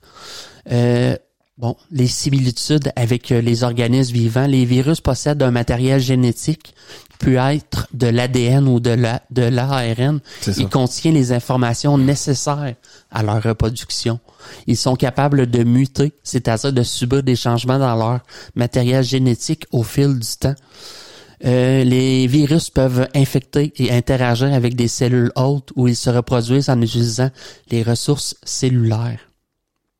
C'est controversé, hein? C'est comme une forme de vie parasitaire. Ouais, exactement. Pas intelligente, mais oui à la fois. Je sais. Comme instinctive. C'est-tu des restants d'un organisme qui... Ça a pas marché? Je sais pas. Différence. Les virus ne peuvent pas se reproduire de manière autonome. Ils ont besoin d'infecter une cellule hôte pour se multiplier. C'est ça, c'est plus un genre de parasite. C'est un parasite, en effet. Les virus n'ont pas de métabolisme propre. Ils ne peuvent pas produire leur propre énergie et dépendent des ressources cellulaires de leur hôte pour leur métabolisme. Mais encore là, c'est pas un parasite parce que les formes de parasites se reproduisent. Tu sais, au niveau du règne animal, bon, on parle de parasites. Souvent, un parasite va chercher un nutriment qu'il a besoin. Sauf qu'il se reproduit. Tandis qu'un virus... Il attaque tes cellules. Il les transforme en cellules infectées. C'est ça. Puis après ça, je pense que à partir de ce moment-là, les cellules se divisent, mais sont rendues modifiées comme le virus l'a fait. Exact. Si je comprends bien. Ouais. Puis en dehors d'une cellule hôte, les virus sont inertes et ne montrent aucune activité métabolique. En raison de ces différences, certains scientifiques considèrent les virus comme des entités biologiques intermédiaires entre le vivant et le non-vivant. Certains les décrivent comme des entités biologiques complexes, d'autres les considèrent simplement comme des agents infectieux, sans les classer comme vivants ou non-vivants. Parce qu'en dehors en dehors de ce cadre-là, mettons, le virus ne survit pas. Non, exactement. Chaque virus a sa méthode d'attaque, si on veut, là, de la façon d'infecter. Mais en dehors de ça, s'il est pas en présence de la bonne cellule ou quoi que ce soit, il est inerte, là, il fait rien. Puis sa vie est assez courte, là, en général, le virus. Oui, ils sont assez... Oui. Même l'être humain, va s'en débarrasser de façon souvent naturelle. À cause des anticorps, mais... Mais tu sais, on parlait de la COVID tantôt, tu sais, là, on pouvait dire le virus réussit à survivre, mettons, 12 heures ou 24 heures sur dépendamment de la surface. Ouais. C'est juste que c'est ça, je pense qu'après un certain temps, le virus se dégrade, puis il fait juste pas réussir à survivre à son environnement. Ouais. Mais c'est quoi, je me suis demandé, c'est quoi les critères qui font en sorte que quelque chose est vivant? Tu sais, on dit, la cellule, c'est quand même large. Les êtres vivants présentent une organisation structurelle hiérarchique allant des molécules aux cellules, des cellules aux tissus, des tissus aux organes et des organes au système d'organes. Ils ont également des fonctions spécifiques qui maintiennent leur intégrité et permettent leur survie. C'est que les cellules aussi se reproduisent, en fait, là. Oui. C'est ça la différence aussi. Oui. C'est ce qui crée, c'est la différence de ce qui est tout, tu te demandais ce qui était vivant. Ouais. Au moment où que ça peut se reproduire, bon, j'imagine que ça peut... C'est considéré comme vivant, dans le fond. Tu sais, la cellule. Oui, mais est-ce qu'on va découvrir plus tard que finalement non? Tu sais, que peut-être. La reproduction n'est pas obligatoire pour les entités vivantes, je sais pas. Ouais, peut-être. Bon, les entités vivantes sont capables d'homéostasie. Les êtres vivants maintiennent un état d'équilibre interne malgré les changements dans leur environnement externe. Cela signifie qu'ils régulent leurs conditions internes telles que la température, le pH et la concentration en ions pour rester dans des limites viables pour la vie. Les êtres vivants ont un métabolisme, c'est-à-dire qu'ils utilisent de l'énergie et des ressources pour accomplir des processus biochimiques nécessaires à leur survie, à leur croissance et à leur reproduction. Ils utilisent aussi l'énergie qui les entoure, dans le fond, de leur... Exactement. Ils utilisent leur environnement pour en retirer des nutriments, pour se nourrir, se reproduire. Exact. Pour tout stabiliser aussi... L'homéostasie que je te dis, oui, les fonctions de température du corps. Oui. Un être vivant aussi a des réponses aux stimuli. Les êtres vivants peuvent réagir à des stimuli de leur environnement, qu'il s'agisse de stimuli internes ou externes. Cette capacité à percevoir et à répondre à des changements dans l'environnement est essentielle à la survie. Croissance et développement. Les êtres vivants présentent une croissance et un développement ordonnés tout au long de leur vie. Ils passent par des stades de développement spécifiques de la naissance à la mort. La reproduction. Les êtres vivants ont la capacité de se reproduire soit sexuellement, soit asexuellement, en produisant une progéniture qui hérite de caractéristiques similaires à celles de leurs parents. Et finalement, l'évolution. Les êtres vivants montrent une évolution au fil du temps, c'est-à-dire qu'ils changent et s'adaptent aux pressions sélectives de leur environnement. Ceci est généralement basé sur l'hérédité et la variation génétique. Parce qu'une cellule va répondre à un stimuli. Oui. Tu sais, pas, mettons, tu vas mettre mettre une espèce de courant électrique très faible sur une cellule, j'imagine c'est sûr qu'elle va ressentir pas une douleur, mais pas une douleur, mais tu vas peut-être surchauffer le système, tu vas briser quelque chose. Ouais, c'est sûr qu'elle doit, c'est ça. Parce qu'il y a quand même beaucoup de parties dans une cellule, puis dépendamment si c'est une cellule prokaryote, eukaryote aussi, ça change. C'est ça. Mais c'est sûr qu'elle réagit. Oui. Elle veut pas. Cette électricité. Bon, mettons, je te mets vraiment très, très faible pour pas l'endommager. Faut voir. Oui. J'imagine. OK. T'sais, elle agit peut-être, mettons, comme tu te fais taiser avec un taser. Non, oui, non, c'est sûr que... Pouf! Ça laisse deux petites marques. Non, mais tu sais, c'est comme à quel point, tu sais, ils ont pas... la cellule n'a pas un cerveau. Non. Mais presque. Presque. Flattez vos plantes. T'sais. Oui. Hein? Exact. Moi, le matin, là... J'ai une plante, c'est mon petit cactus. Ouais, un petit bambou, là. Ouais, t'as un petit bambou. OK, ouais. Puis tu le check, tu l'as à l'œil. Ouais, il me check chier le matin. Ouais, il est quand même là, dans tes grands moments, là. Exact. Ouais. Théorie de l'évolution par la sélection naturelle, la plus connue, développée par M. Charles Darwin au 19e siècle, qui postule que les organismes évoluent au fil du temps par le biais de la sélection naturelle, où les organismes les mieux adaptés à leur environnement ont plus de chances de survivre et de se reproduire. De cette théorie, les fossiles constituent l'une des preuves les plus convaincantes de l'évolution et nous permettent de retracer l'histoire évolutive des organismes en observant les changements morphologiques au fil du temps. Par exemple, les fossiles de dinosaures montrent une transition graduelle entre des formes primitives et des formes plus avancées d'oiseaux, ce qui soutient l'idée d'une évolution des oiseaux à partir de dinosaures. Dans sa théorie aussi, on a la biogéographie qui étudie la distribution géographique des organismes vivants et fournit des preuves importantes pour l'évolution. Par exemple, la répartition des espèces sur les différentes îles des Galapagos a contribué à la formulation de la théorie de l'évolution par la sélection naturelle par Charles Darwin. Il a observé que des espèces similaires mais distinctes étaient adaptées à des environnements différents sur les différentes îles, ce qui suggère une évolution divergente à partir d'un ancêtre commun. C'est pas là qu'il y avait un oiseau... Le dodo? Oui. Oui. Qui a disparu? Oui, ouais. Qu'on a complètement annihilé. Ben, ils l'ont...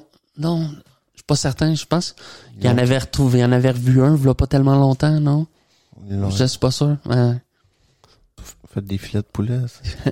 Non, mais je pense que c'était juste au Galapagos qu'il y avait les dodos. Oui, je pense que oui. OK. Ouais.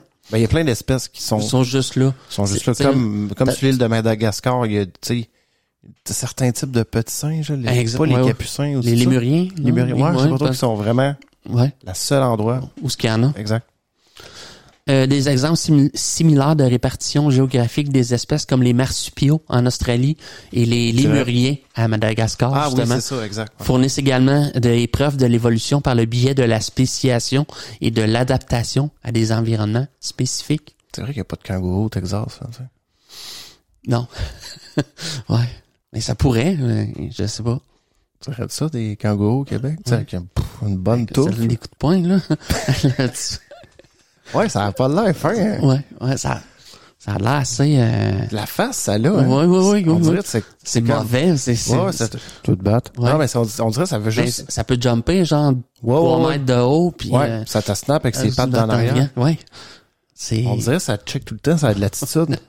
C'est quoi, c'est moi tu check, Chris? Non, mais on dirait... Ouais, je vois mon... L'espèce de regard noir. Ouais. Les gros yeux noirs, par ça. T'es comme, non, ça me tente pas d'en flatter un.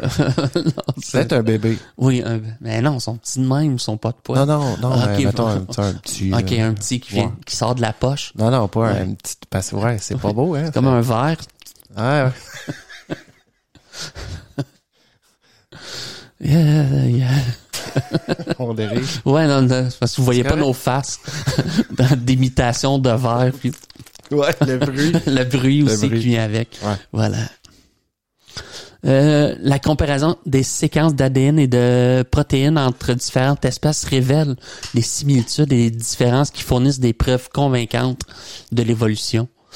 Par exemple, la similarité génétique entre les humains et les autres primates, tels que les chimpanzés, suggère un ancêtre commun partagé. Ouais.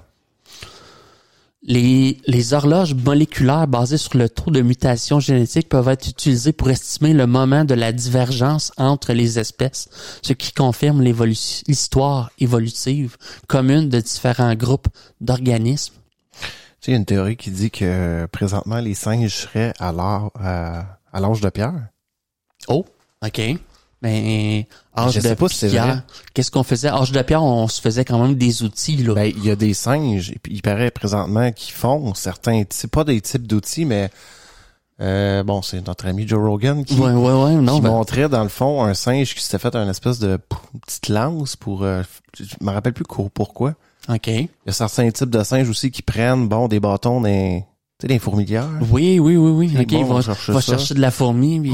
Ouais. Tu sais, ils disent, je sais pas si c'est vrai. Ben, d'une certaine façon, oui. Là, c'est l'âge. Bon, peut-être que, je sais pas, dans 100 millions d'années. Ouais. Bon. Là, c'est sûr. Ça a pris quand même du temps avant qu'on devienne bon.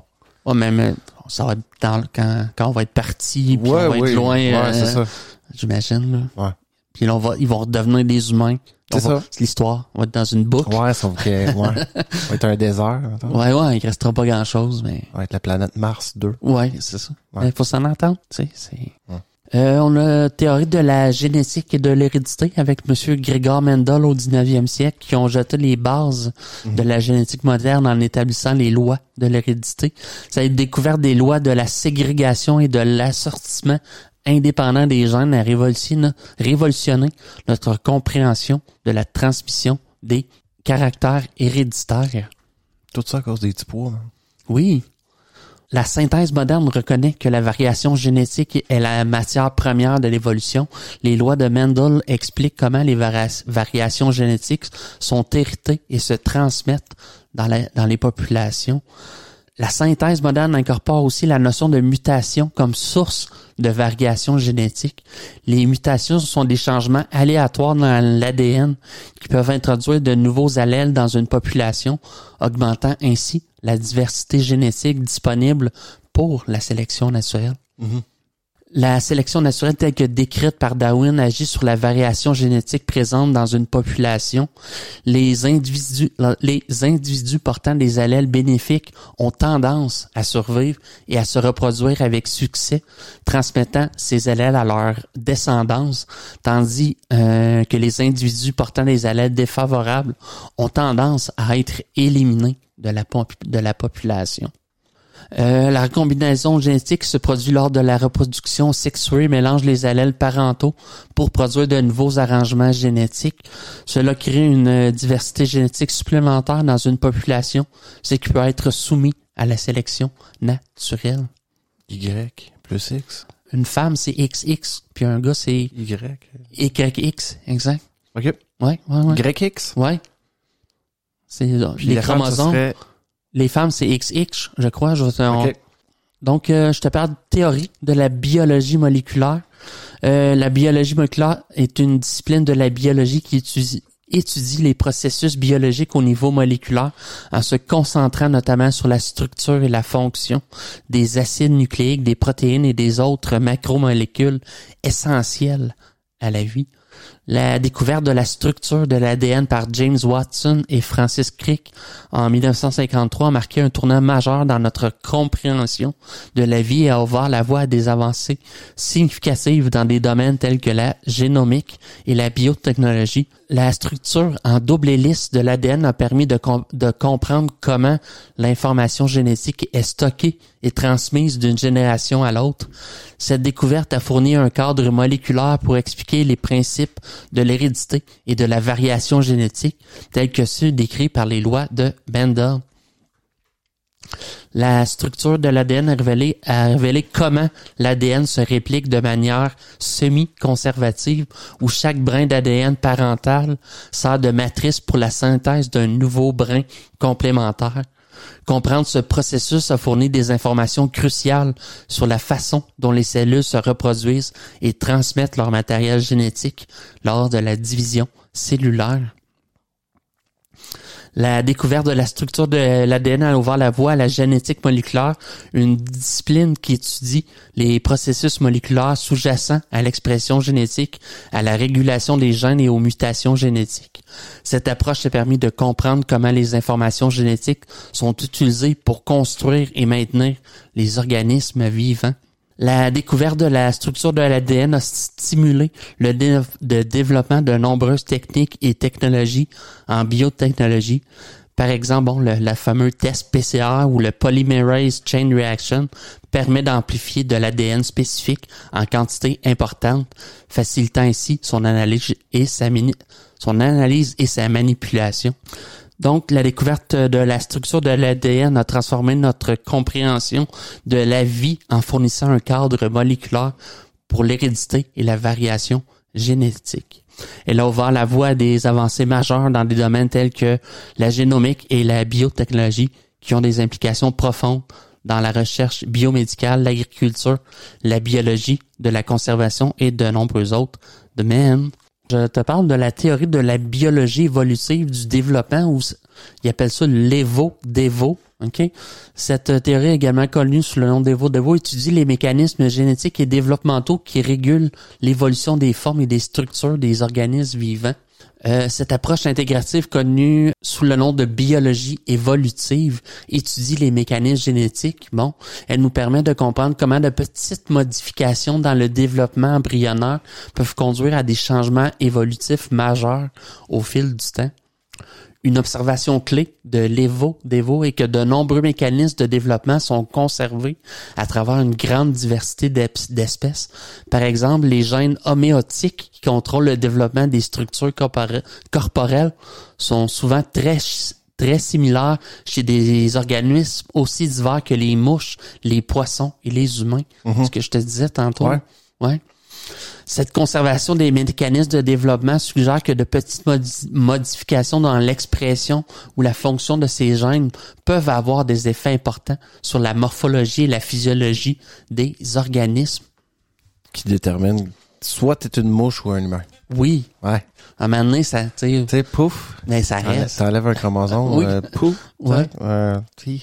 Oui, t'es pas grand chose. Ouais. Tu sais, le film La Mouche? Oui.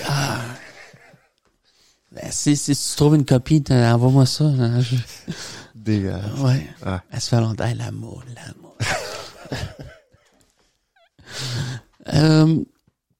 Les dévots examinent également comment les mécanismes se développent eux-mêmes, de développement eux-mêmes évoluent au fil du temps. Par exemple, des études comparatives du développement chez différents organismes révèlent des modifications dans la façon dont les gènes sont régulés et exprimés au cours de l'ontogenèse. Qu'est-ce que l'ontogenèse? C'est le processus de développement individuel d'un organisme depuis la conception jusqu'à la maturité. Ce terme est souvent utilisé en biologie pour décrire les étapes de croissance et de différenciation qui se produisent chez un organisme tout au long de sa vie, depuis la formation de la cellule œuf jusqu'à l'âge adulte. Quelques points clés de l'ontogenèse. L'ontogenèse commence dès la formation de l'embryon à partir de la fusion des gamètes, ovules et spermatozoïdes lors de la fécondation. Cette étape est suivie par une série de divisions cellulaires et de processus de différenciation qui conduisent à la formation d'organes et de tissus spécifiques. T'as un beau tas de boîtes. Ouais. T'es de la boîte qui s'organise tranquillement. C'est ça. T'es pas un petit organisme tout cute avec un cordon en partant. Non. Il doit avoir une bonne étape parce que t'es une belle bouillie biologique, là. Ouais. Ah ouais. T'as déjà vu le développement d'un fœtus? Ouais, au début, je te dirais que c'est gros de même, là, quand... Ouais, il y a un certain stade que t'as comme une queue. Ouais. Oui. C'est vrai? Oui. T'as encore ta queue? Oui. C'est vrai? T'en as 2. Oui. Non, c'est parce qu'on avait eu un livre. Le fameux livre avec des... Je sais pas si c'était des vraies photos. OK. De chaque étape, là. Ouais. Ouais, ça fait longtemps. Pendant l'ontogenèse, l'organisme subit une croissance continue caractérisée par l'augmentation de la taille et du nombre de cellules. Mm-hmm. En même temps, les cellules se différencient pour acquérir les fonctions spécifiques dans différents tissus et organes. Chez de nombreux organismes, l'ontogenèse inclut également le développement des caractéristiques sexuelles primaires et secondaires ainsi que l'acquisition de la capacité de se reproduire. L'ontogenèse est souvent divisée en différentes étapes ou phases telles que l'embryogenèse, la fœtogenèse et la postnatalité. L'ontogenèse peut être influencée par des acteurs environnementaux tels que la nutrition, la température et les signaux hormonaux.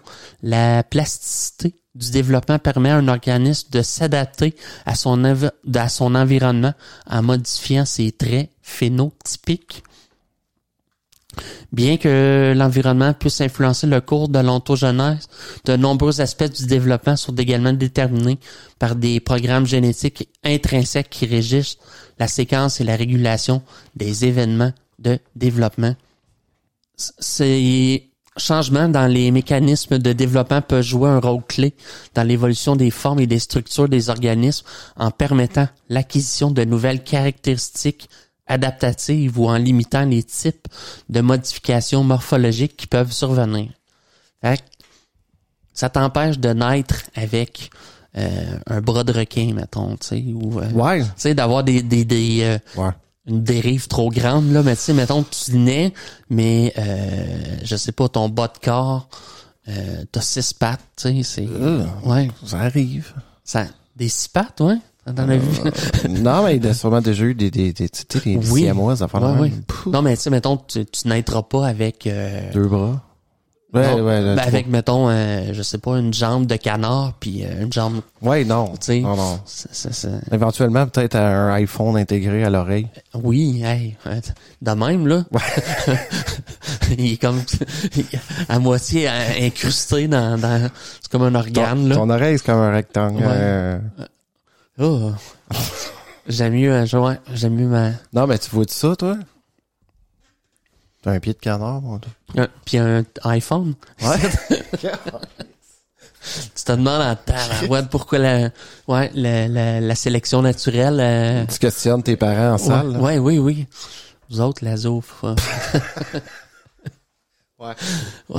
Ça, souvent. Si t'as la capacité de t'exprimer, parce que si t'as une patte de canard puis un cellulaire... Tu jappes? Peut-être que tu jappes, peut-être. Probablement. Ouais. Probablement. Ouf. Non, mais il doit en avoir eu des Quand même. Ouais. Tu sais, des popins dégueulasses. Des siamois qu'on a vus, tu sais, des fois. Mais tu sais, il y a eu des, tu sais, comme l'homme éléphant. Ouf. Rappelle-moi. Je sais pas si c'est une espèce de maladie, sa face, mon gars, Il y avait une trompe? Non, c'est que sa face était complètement... Déformée? Ouais. Ouais, ok. Ouais, je sais pas si c'était dans quelles années, les années... En tout cas. Mais c'est sûr qu'il y a eu, écoute, il y a eu toutes sortes de... Il y a même des gens qui naissent avec une certaine pilosité intense. Mais tu sais, ça doit être assez rare. Là. Mais je pense que c'est plus des maladies. J'ai un chum de gars, justement, il a eu sa blonde à l'accoucher, il l'a pas, non? Puis il y a déjà... il y a des dreads. Il y a des dreads, quasiment. Pas des dreads, là, mais non, il est comme poilu quand même, du coco. Ouais, tabarouette. Ouais, non, j'en ai vu des fois. Ouais. C'est naze, mon gars. Pouf. Ouais. Poil de poche. T'es là. Hein? Wow. Ouais. Petite grosse queue. Oui. Attends, on s'en sortira pas, hein, David. Tu le sais. Bon. Mais je pense qu'il y a certains bébés qui naissent avec beaucoup de cheveux puis qui les perdent. Puis que... je sais pas si c'est... Qui est à la naissance qui les perdent, puis finalement, ça repousse. Oui. Je sais pas si c'est comme... Une espèce de poil de gestation. Je sais pas. Peut-être. Ouais. Je sais pas quelles sont tes bases de la génétique, David, mais tu sais, ADN, est-ce que tu connais la signification? Ils sont très bases. Ok. Tu sais, même si j'ai un bac en bio, je suis pas... Toi, mais l'ADN, oui. Oui. Ouais. Acide désoxyribonucléique. Ouais. Qui porte... OK. Ça, t'en ai parlé tantôt. Les gènes sont les unités de base de l'hérédité et contiennent des instructions pour la construction et le fonctionnement des organismes. Les gènes sont des segments spécifiques de l'ADN qui contiennent des instructions. Exact. Les gènes sont organisés en structures appelées chromosomes qui se trouvent dans le noyau des cellules. Ouais. Les humains ont 46 chromosomes répartis en 23 paires, dont une paire de chromosomes sexuels XX chez les femmes et XY chez les hommes. Je te parlais d'allèles tantôt. Une allèle, c'est les différentes versions d'un gène sont appelées allèles. Par exemple, le gène de la couleur des yeux peut avoir des allèles pour les yeux bleus, verts ou bruns. Ah. Ouais. Quand même. Chaque individu hérite d'un allèle de chaque parent pour chaque gène, ce qui détermine sa composition génétique et ses caractéristiques observables. Les nombres de chromosomes, on est dans le règne animal, on est ceux qui ont le plus élevé ou c'est toujours pas mal le même truc? Ou... Le nombre de chromosomes? Ouais. Je sais pas. Tu parlais de 46, 23, mettons. Là. 23 du parent, de la mère, 23 du père. Ouais. Parce que dans mon bac en bio, on n'en a pas parlé. OK. Non, mais ça, je me demandais si ça changeait quelque chose. Je sais pas pour les animaux, par exemple. Je sais pas, un 110 chromosomes, tu sais. J'imagine que le singe, qui est quand même proche de nous autres, doit avoir un 46 chromosomes comme nous autres. Probable. Ouais, peut-être tu prends le serpent, peut-être moins certain. Peut-être au niveau des primates, comme tu dis. Ouais. Je te parlais de génotype, phénotype. Le génotype d'un individu fait référence à son ensemble unique d'allèles pour tous ses gènes. Le phénotype d'un individu est l'ensemble de ses caractéristiques observables, telles que la couleur des yeux, la taille, la susceptibilité à certaines maladies. Le phénotype est influencé par l'interaction entre les allèles et l'environnement. La transmission des caractères héréditaires d'une génération à l'autre suit les lois de l'hérédité mendélienne établies par Gregor Mendel. La première loi de Mendel, qu'on disait la loi de la ségrégation, stipule que les deux allèles d'un gène sont séparés lors de la formation des gamètes, de sorte qu'un seul allèle est transmis à chaque descendant. La deuxième loi de Mendel, la loi de l'assortiment indépendant, stipule que les allèles de différents gènes sont distribués indépendamment les uns des autres lors de la formation des gamètes. Steph, on y va-tu avec les chromosomes? Tu vas être étonné. Oui. OK. Le plus grand nombre de chromosomes, OK, c'est 1440. Puis c'est la ophioglosse, OK, réticulée, qui est une espèce de fougère possède le plus grand nombre de chromosomes répertoriés. Le plus grand nombre de chromosomes parmi les animaux, ça se trouve être le papillon l'azuré de l'Atlas avec environ 440 chromosomes. Ouais. L'amibe protée, ça, là, j'ai pas vu c'est quoi exactement. Esturgeon à museau court, 372 chromosomes, mais c'est marqué 2N. Ça veut dire que, dans le fond, c'est divisé par 2. Oui. Oui. Mettons 1440 pour la fougère, là. Non, mais... C'est quand même étonnant. C'est 40, mettons, c'est au complet, mais la moitié, c'est ce que c'est le bagage qui transmet. Exact. Ouais, c'est ça. Mettons les carpes qui ont plus de chromosomes sont à 100, les poissons rouges 100 chromosomes. Les rats piscovores 92, mettons le pigeon domestique 80. Tu sais, tu vois, comme l'humain, on est où? Nous autres, c'est quoi, 40? 46, 23 de chaque chimpanzé 48. Oh, 2 chromosomes de plus. Pomme de terre 48. L'homme 46. Oh, ouais. Tu sais, tu vois la pomme de terre. Puis nous autres, ouais. L'évolution... Tu sais, quand tu dis que, bon, les ananas ont 50 chromosomes, mais tu sais, ça a peut-être rien à voir aussi avec ce que l'espèce... Non, je pense. Tu sais, c'est plus la quantité de gènes dans chaque chromosome. Exact. Ou, tu sais, exact, mais c'est quand même étonnant que ça soit une fucking fougère avec 1440 oui. chromosomes. Quand même. Ouais. Je te parlais tantôt de la structure de l'ADN, David, qui consiste en 2 brins de nucléotides enroulés en une double hélice avec les bases azotées. C'est ça que je cherchais comme mot. L'adénine, la thymine, la cytosine et la guanine, qui sont respectivement le A, le T, le C et le G. Puis c'est des combinaisons de ça qui forment... c'est des séquences de ces combinaisons-là qui forment des gènes. Qui forment les chromosomes, qui forment l'ADN, en fin de compte. La découverte de la structure de l'ADN a révolutionné la biologie moléculaire et la génétique en fournissant un cadre pour comprendre cette transmission de l'information génétique et les mécanismes de réplication et d'expression des gènes. Ainsi, la cartographie du génome humain a ouvert la voie à une meilleure compréhension de la génétique humaine, y compris les bases génétiques des maladies et les variations génétiques qui contribuent à la diversité humaine. Les avancées technologiques dans le séquençage de l'ADN ont permis le développement de la génomique, qui étudie les génomes complets des organismes. La génomique fonctionnelle et comparative permet d'analyser les séquences génomiques pour comprendre la structure, la fonction et l'évolution des génomes, ainsi que pour identifier des gènes impliqués dans des processus biologiques spécifiques ou des maladies.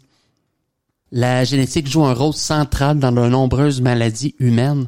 Les mutations génétiques peuvent conduire à des troubles héréditaires tels que la mucoviscidose, la dystrophie musculaire de Duchenne et la drépanocytose. La compréhension des bases génétiques des maladies a des implications importantes pour le diagnostic, le conseil génétique et le développement de thérapies ciblées. Par exemple, la thérapie génique offre la possibilité de traiter des maladies génétiques en remplaçant ou en corrigeant les gènes défectueux. Mm-hmm. La génétique contribue également à la médecine personnalisée en permettant aux médecins de sélectionner des traitements spécifiques en fonction du profil génétique individuel d'un patient, améliorant ainsi l'efficacité et la sécurité des interventions médicales. Donc, ces mutations génétiques peuvent conduire à des maladies génétiques qui sont des troubles causés par des anomalies dans les gènes ou les chromosomes. Ces maladies peuvent être héritées d'un ou des 2 parents selon leur mode de transmission. Parmi les exemples de maladies génétiques, bon, ça on les a vus. La génétique est utilisée pour diagnostiquer les maladies génétiques chez les individus ou les familles à risque.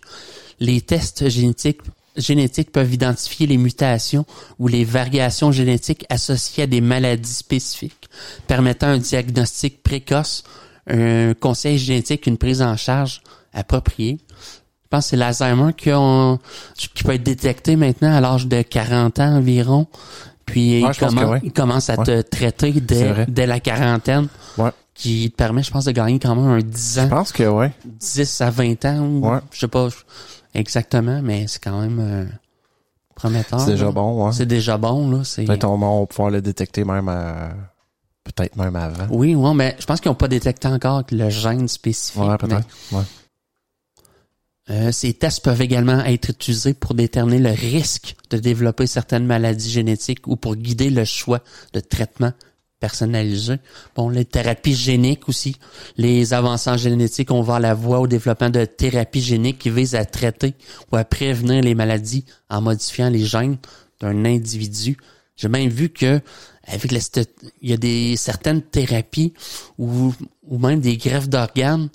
Puis je pense que si l'organe, qui implante en toi, a pas le même groupe sanguin que toi, il peut influencer le reste de ton corps puis te faire changer de groupe sanguin au complet dans ton organisme. Ah ouais, ok. Ouais. Même. Ça s'est déjà vu que où tu vas tester le sang d'une personne, elle a deux groupes sanguins. Deux groupes sanguins. Oh. Donc ça se demandait, mais c'est vraiment ça, oui. Okay. C'est grâce à un peu à cette espèce de thérapie génique, en introduisant un autre gène, il devient comme dominant, il s'intègre. Ou devient dominant. Il remplace aussi l'ensemble des... Quand même, ouais. Donc, avec la génétique, la médecine personnalisée devient particulièrement prometteuse dans le traitement du cancer, où elle permet d'identifier des mutations génétiques spécifiques associées à la sensibilité aux médicaments et à la résistance aux traitements. Donc, en combinant la génétique avec d'autres disciplines telles que la biologie moléculaire, la bioinformatique et les sciences cliniques, nous sommes en mesure de mieux comprendre les bases génétiques des maladies humaines et de développer des approches de diagnostic et de traitement plus efficaces et personnalisées. Cela ouvre de nouvelles perspectives pour la prévention, le traitement et la gestion des maladies, améliorant ainsi la qualité de vie et la santé des individus.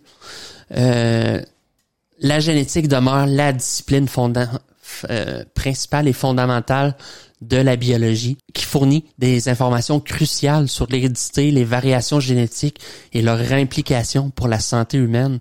Les découvertes clés dans le domaine ont révolutionné notre compréhension de la transmission génétique et ont ouvert la voie à des avancées importantes dans la médecine et la recherche biomédicale.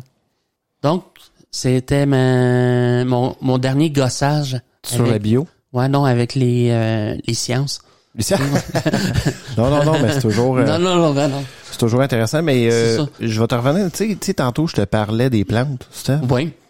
Tu sais, les plantes, que la musique influencerait les plantes, mais c'est faux. C'est faux, OK. C'est faux. Il y avait une espèce d'étude qui avait été faite, mais bon, l'échantillonnage, c'était bon.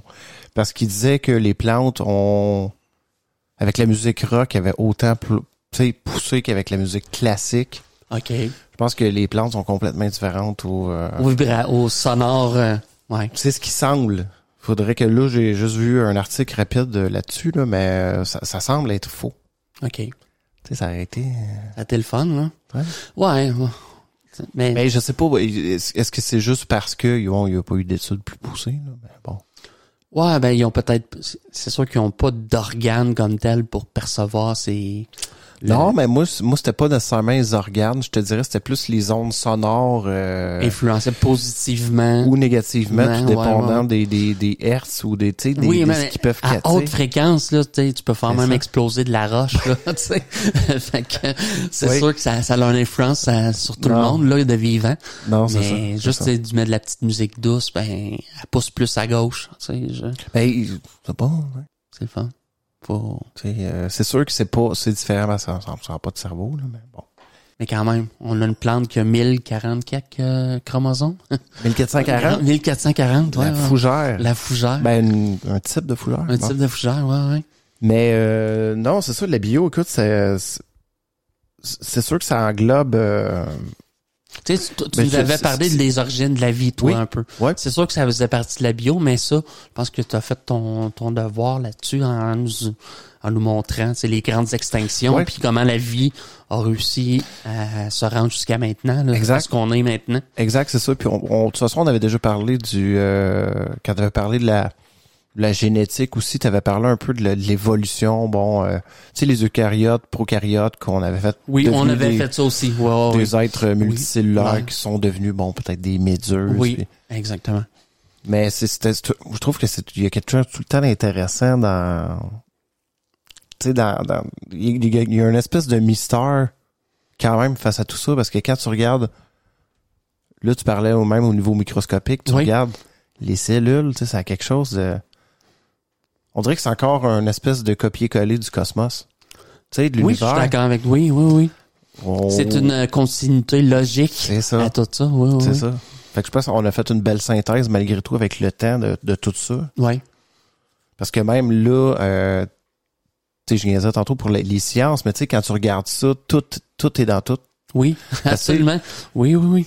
La biologie va être liée, bon, aux mathématiques, qui vont être liées, tu sais. Fait qu'on dirait que tout est structuré d'une façon mystérieuse et étrange malgré tout. Exact, mais ce qui fait peur aussi, cette mathématique qui nous fait croire que on n'a peut-être aucune variabilité ou, tu sais. C'est comme aucun addon. Aucun addon. Tout est... C'est...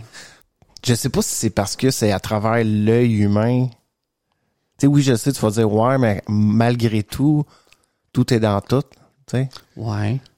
On est capable de tout calculer. Tu sais, comme je t'avais parlé, la fameuse théorie de la suite de Fibonacci. Ouais. Qui serait dans les cocottes de sapin. Ouais. Tu sais, quand on comptait, je t'avais montré l'article. Oui.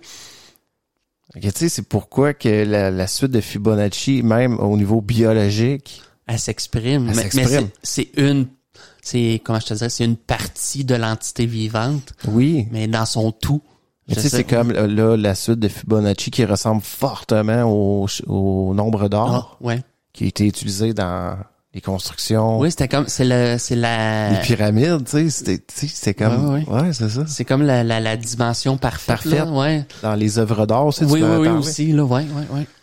Non, c'est ça. Fait que malgré tout, je trouve que cette boucle-là, tu sais, fallait la faire aussi. De passer à travers toutes les sciences.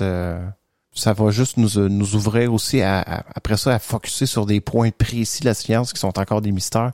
Absolument. Qui ont écoute, on a des 2000 podcasts encore, là. Oui. Fait que tu peux continuer de parler de science. Non, c'est bon. Non, c'est ça, parce que oui, c'est ça, parce que le générique comme ça, quand que tu viens, là, une fois que là, c'est le fun parce que là, on a comme 160 épisodes de choses qu'on va avoir développées. Oui. Fait que la base de nos auditeurs aussi vont, tu sais, quand on va aller pointer sur des trucs scientifiques ils vont mystérieux. Dire, je me souviens de ça. Telle affaire, c'est ça. Ouais. Même moi, quand je suis moins dans la science, mais moi, j'aime beaucoup l'histoire aussi. Ouais. C'est pour ça que je voulais apporter le côté extinction parce qu'il y a quelque chose d'encore mystérieux dans... Vraiment. Surtout l'interprétation. Tu sais, il disait, j'ai entendu une phrase là d'un historien qui disait que je pense que c'est 90% de l'histoire, c'est de l'interprétation. Oui, ok. Parce de que, données. Oui. Ben, interprétation, parce que il reste plus rien. Ouais. Tu sais, je veux dire, mettons, les vestiges de l'histoire passée. Tu veux dire, mettons, l'Antiquité ou avant les écrits. Oui. Ben oui. Il y a très peu de... Tu sais, il disait que c'était 90% d'interprétation et 10% de preuves physiques appuyées autant aux monuments que de trucs écrits. Je sais pas si c'est vrai ou c'est avéré, là. OK. C'est pour ça que je trouve qu'on... Mais trouves-tu qu'on extrapole trop? En histoire? Oui, là-dessus, ou je pense que fait correctement quand même? Je pense que c'est une science qui est pas à côté de la plaque, dans le sens que, tu sais, je veux dire, même la paléontologie, bon, qui est reliée avec la géologie aussi. Oui, extrêmement. Je pense que on n'est pas loin de la vérité, je pense. Ouais. Tu sais, parce que toi, côté scientifique, c'est vraiment, tu sais, c'est des chiffres, c'est des trucs, c'est des observations. Oui, c'est des essais, erreurs. Ouais. C'est ça la science. Puis c'est de ces sciences-là qu'on se sert justement pour exact. Nous raconter l'histoire de la vie, l'histoire de la planète, l'histoire de l'univers. C'est ça. Ouais. Parce que c'est sûr que moi, je vais chercher plus des trucs, bon, ça dépend, des trucs qui sont pas nécessairement scientifiques, mais... Ben non, ça l'a, c'est...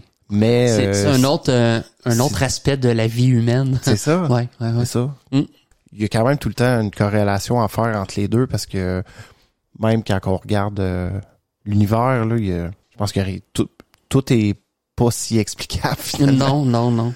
Tu sais, même si mathématiquement, ouais. Genre, ça va être intéressant de voir, tu sais, mais propulse-nous juste dans 20 ou 30 ans, là. Je me demande à quel point on va avoir évolué ou, je sais pas, dans nos connaissances ou dans nos... Ouais, c'est ça. On va peut-être ressembler à des... c'est quoi qu'on disait tantôt? Non, mais des iPhones. Oui, des iPhones. Double iPhone avec une patte de canard. Patte de canard. Quand on parle comme des chiens. Oui, on jappe. Oui. Non, mais là, ça serait pas le fun. Non. Tu boites avec ta patte, puis tu sais... Ta tête, c'est un écran d'ordi. Oui.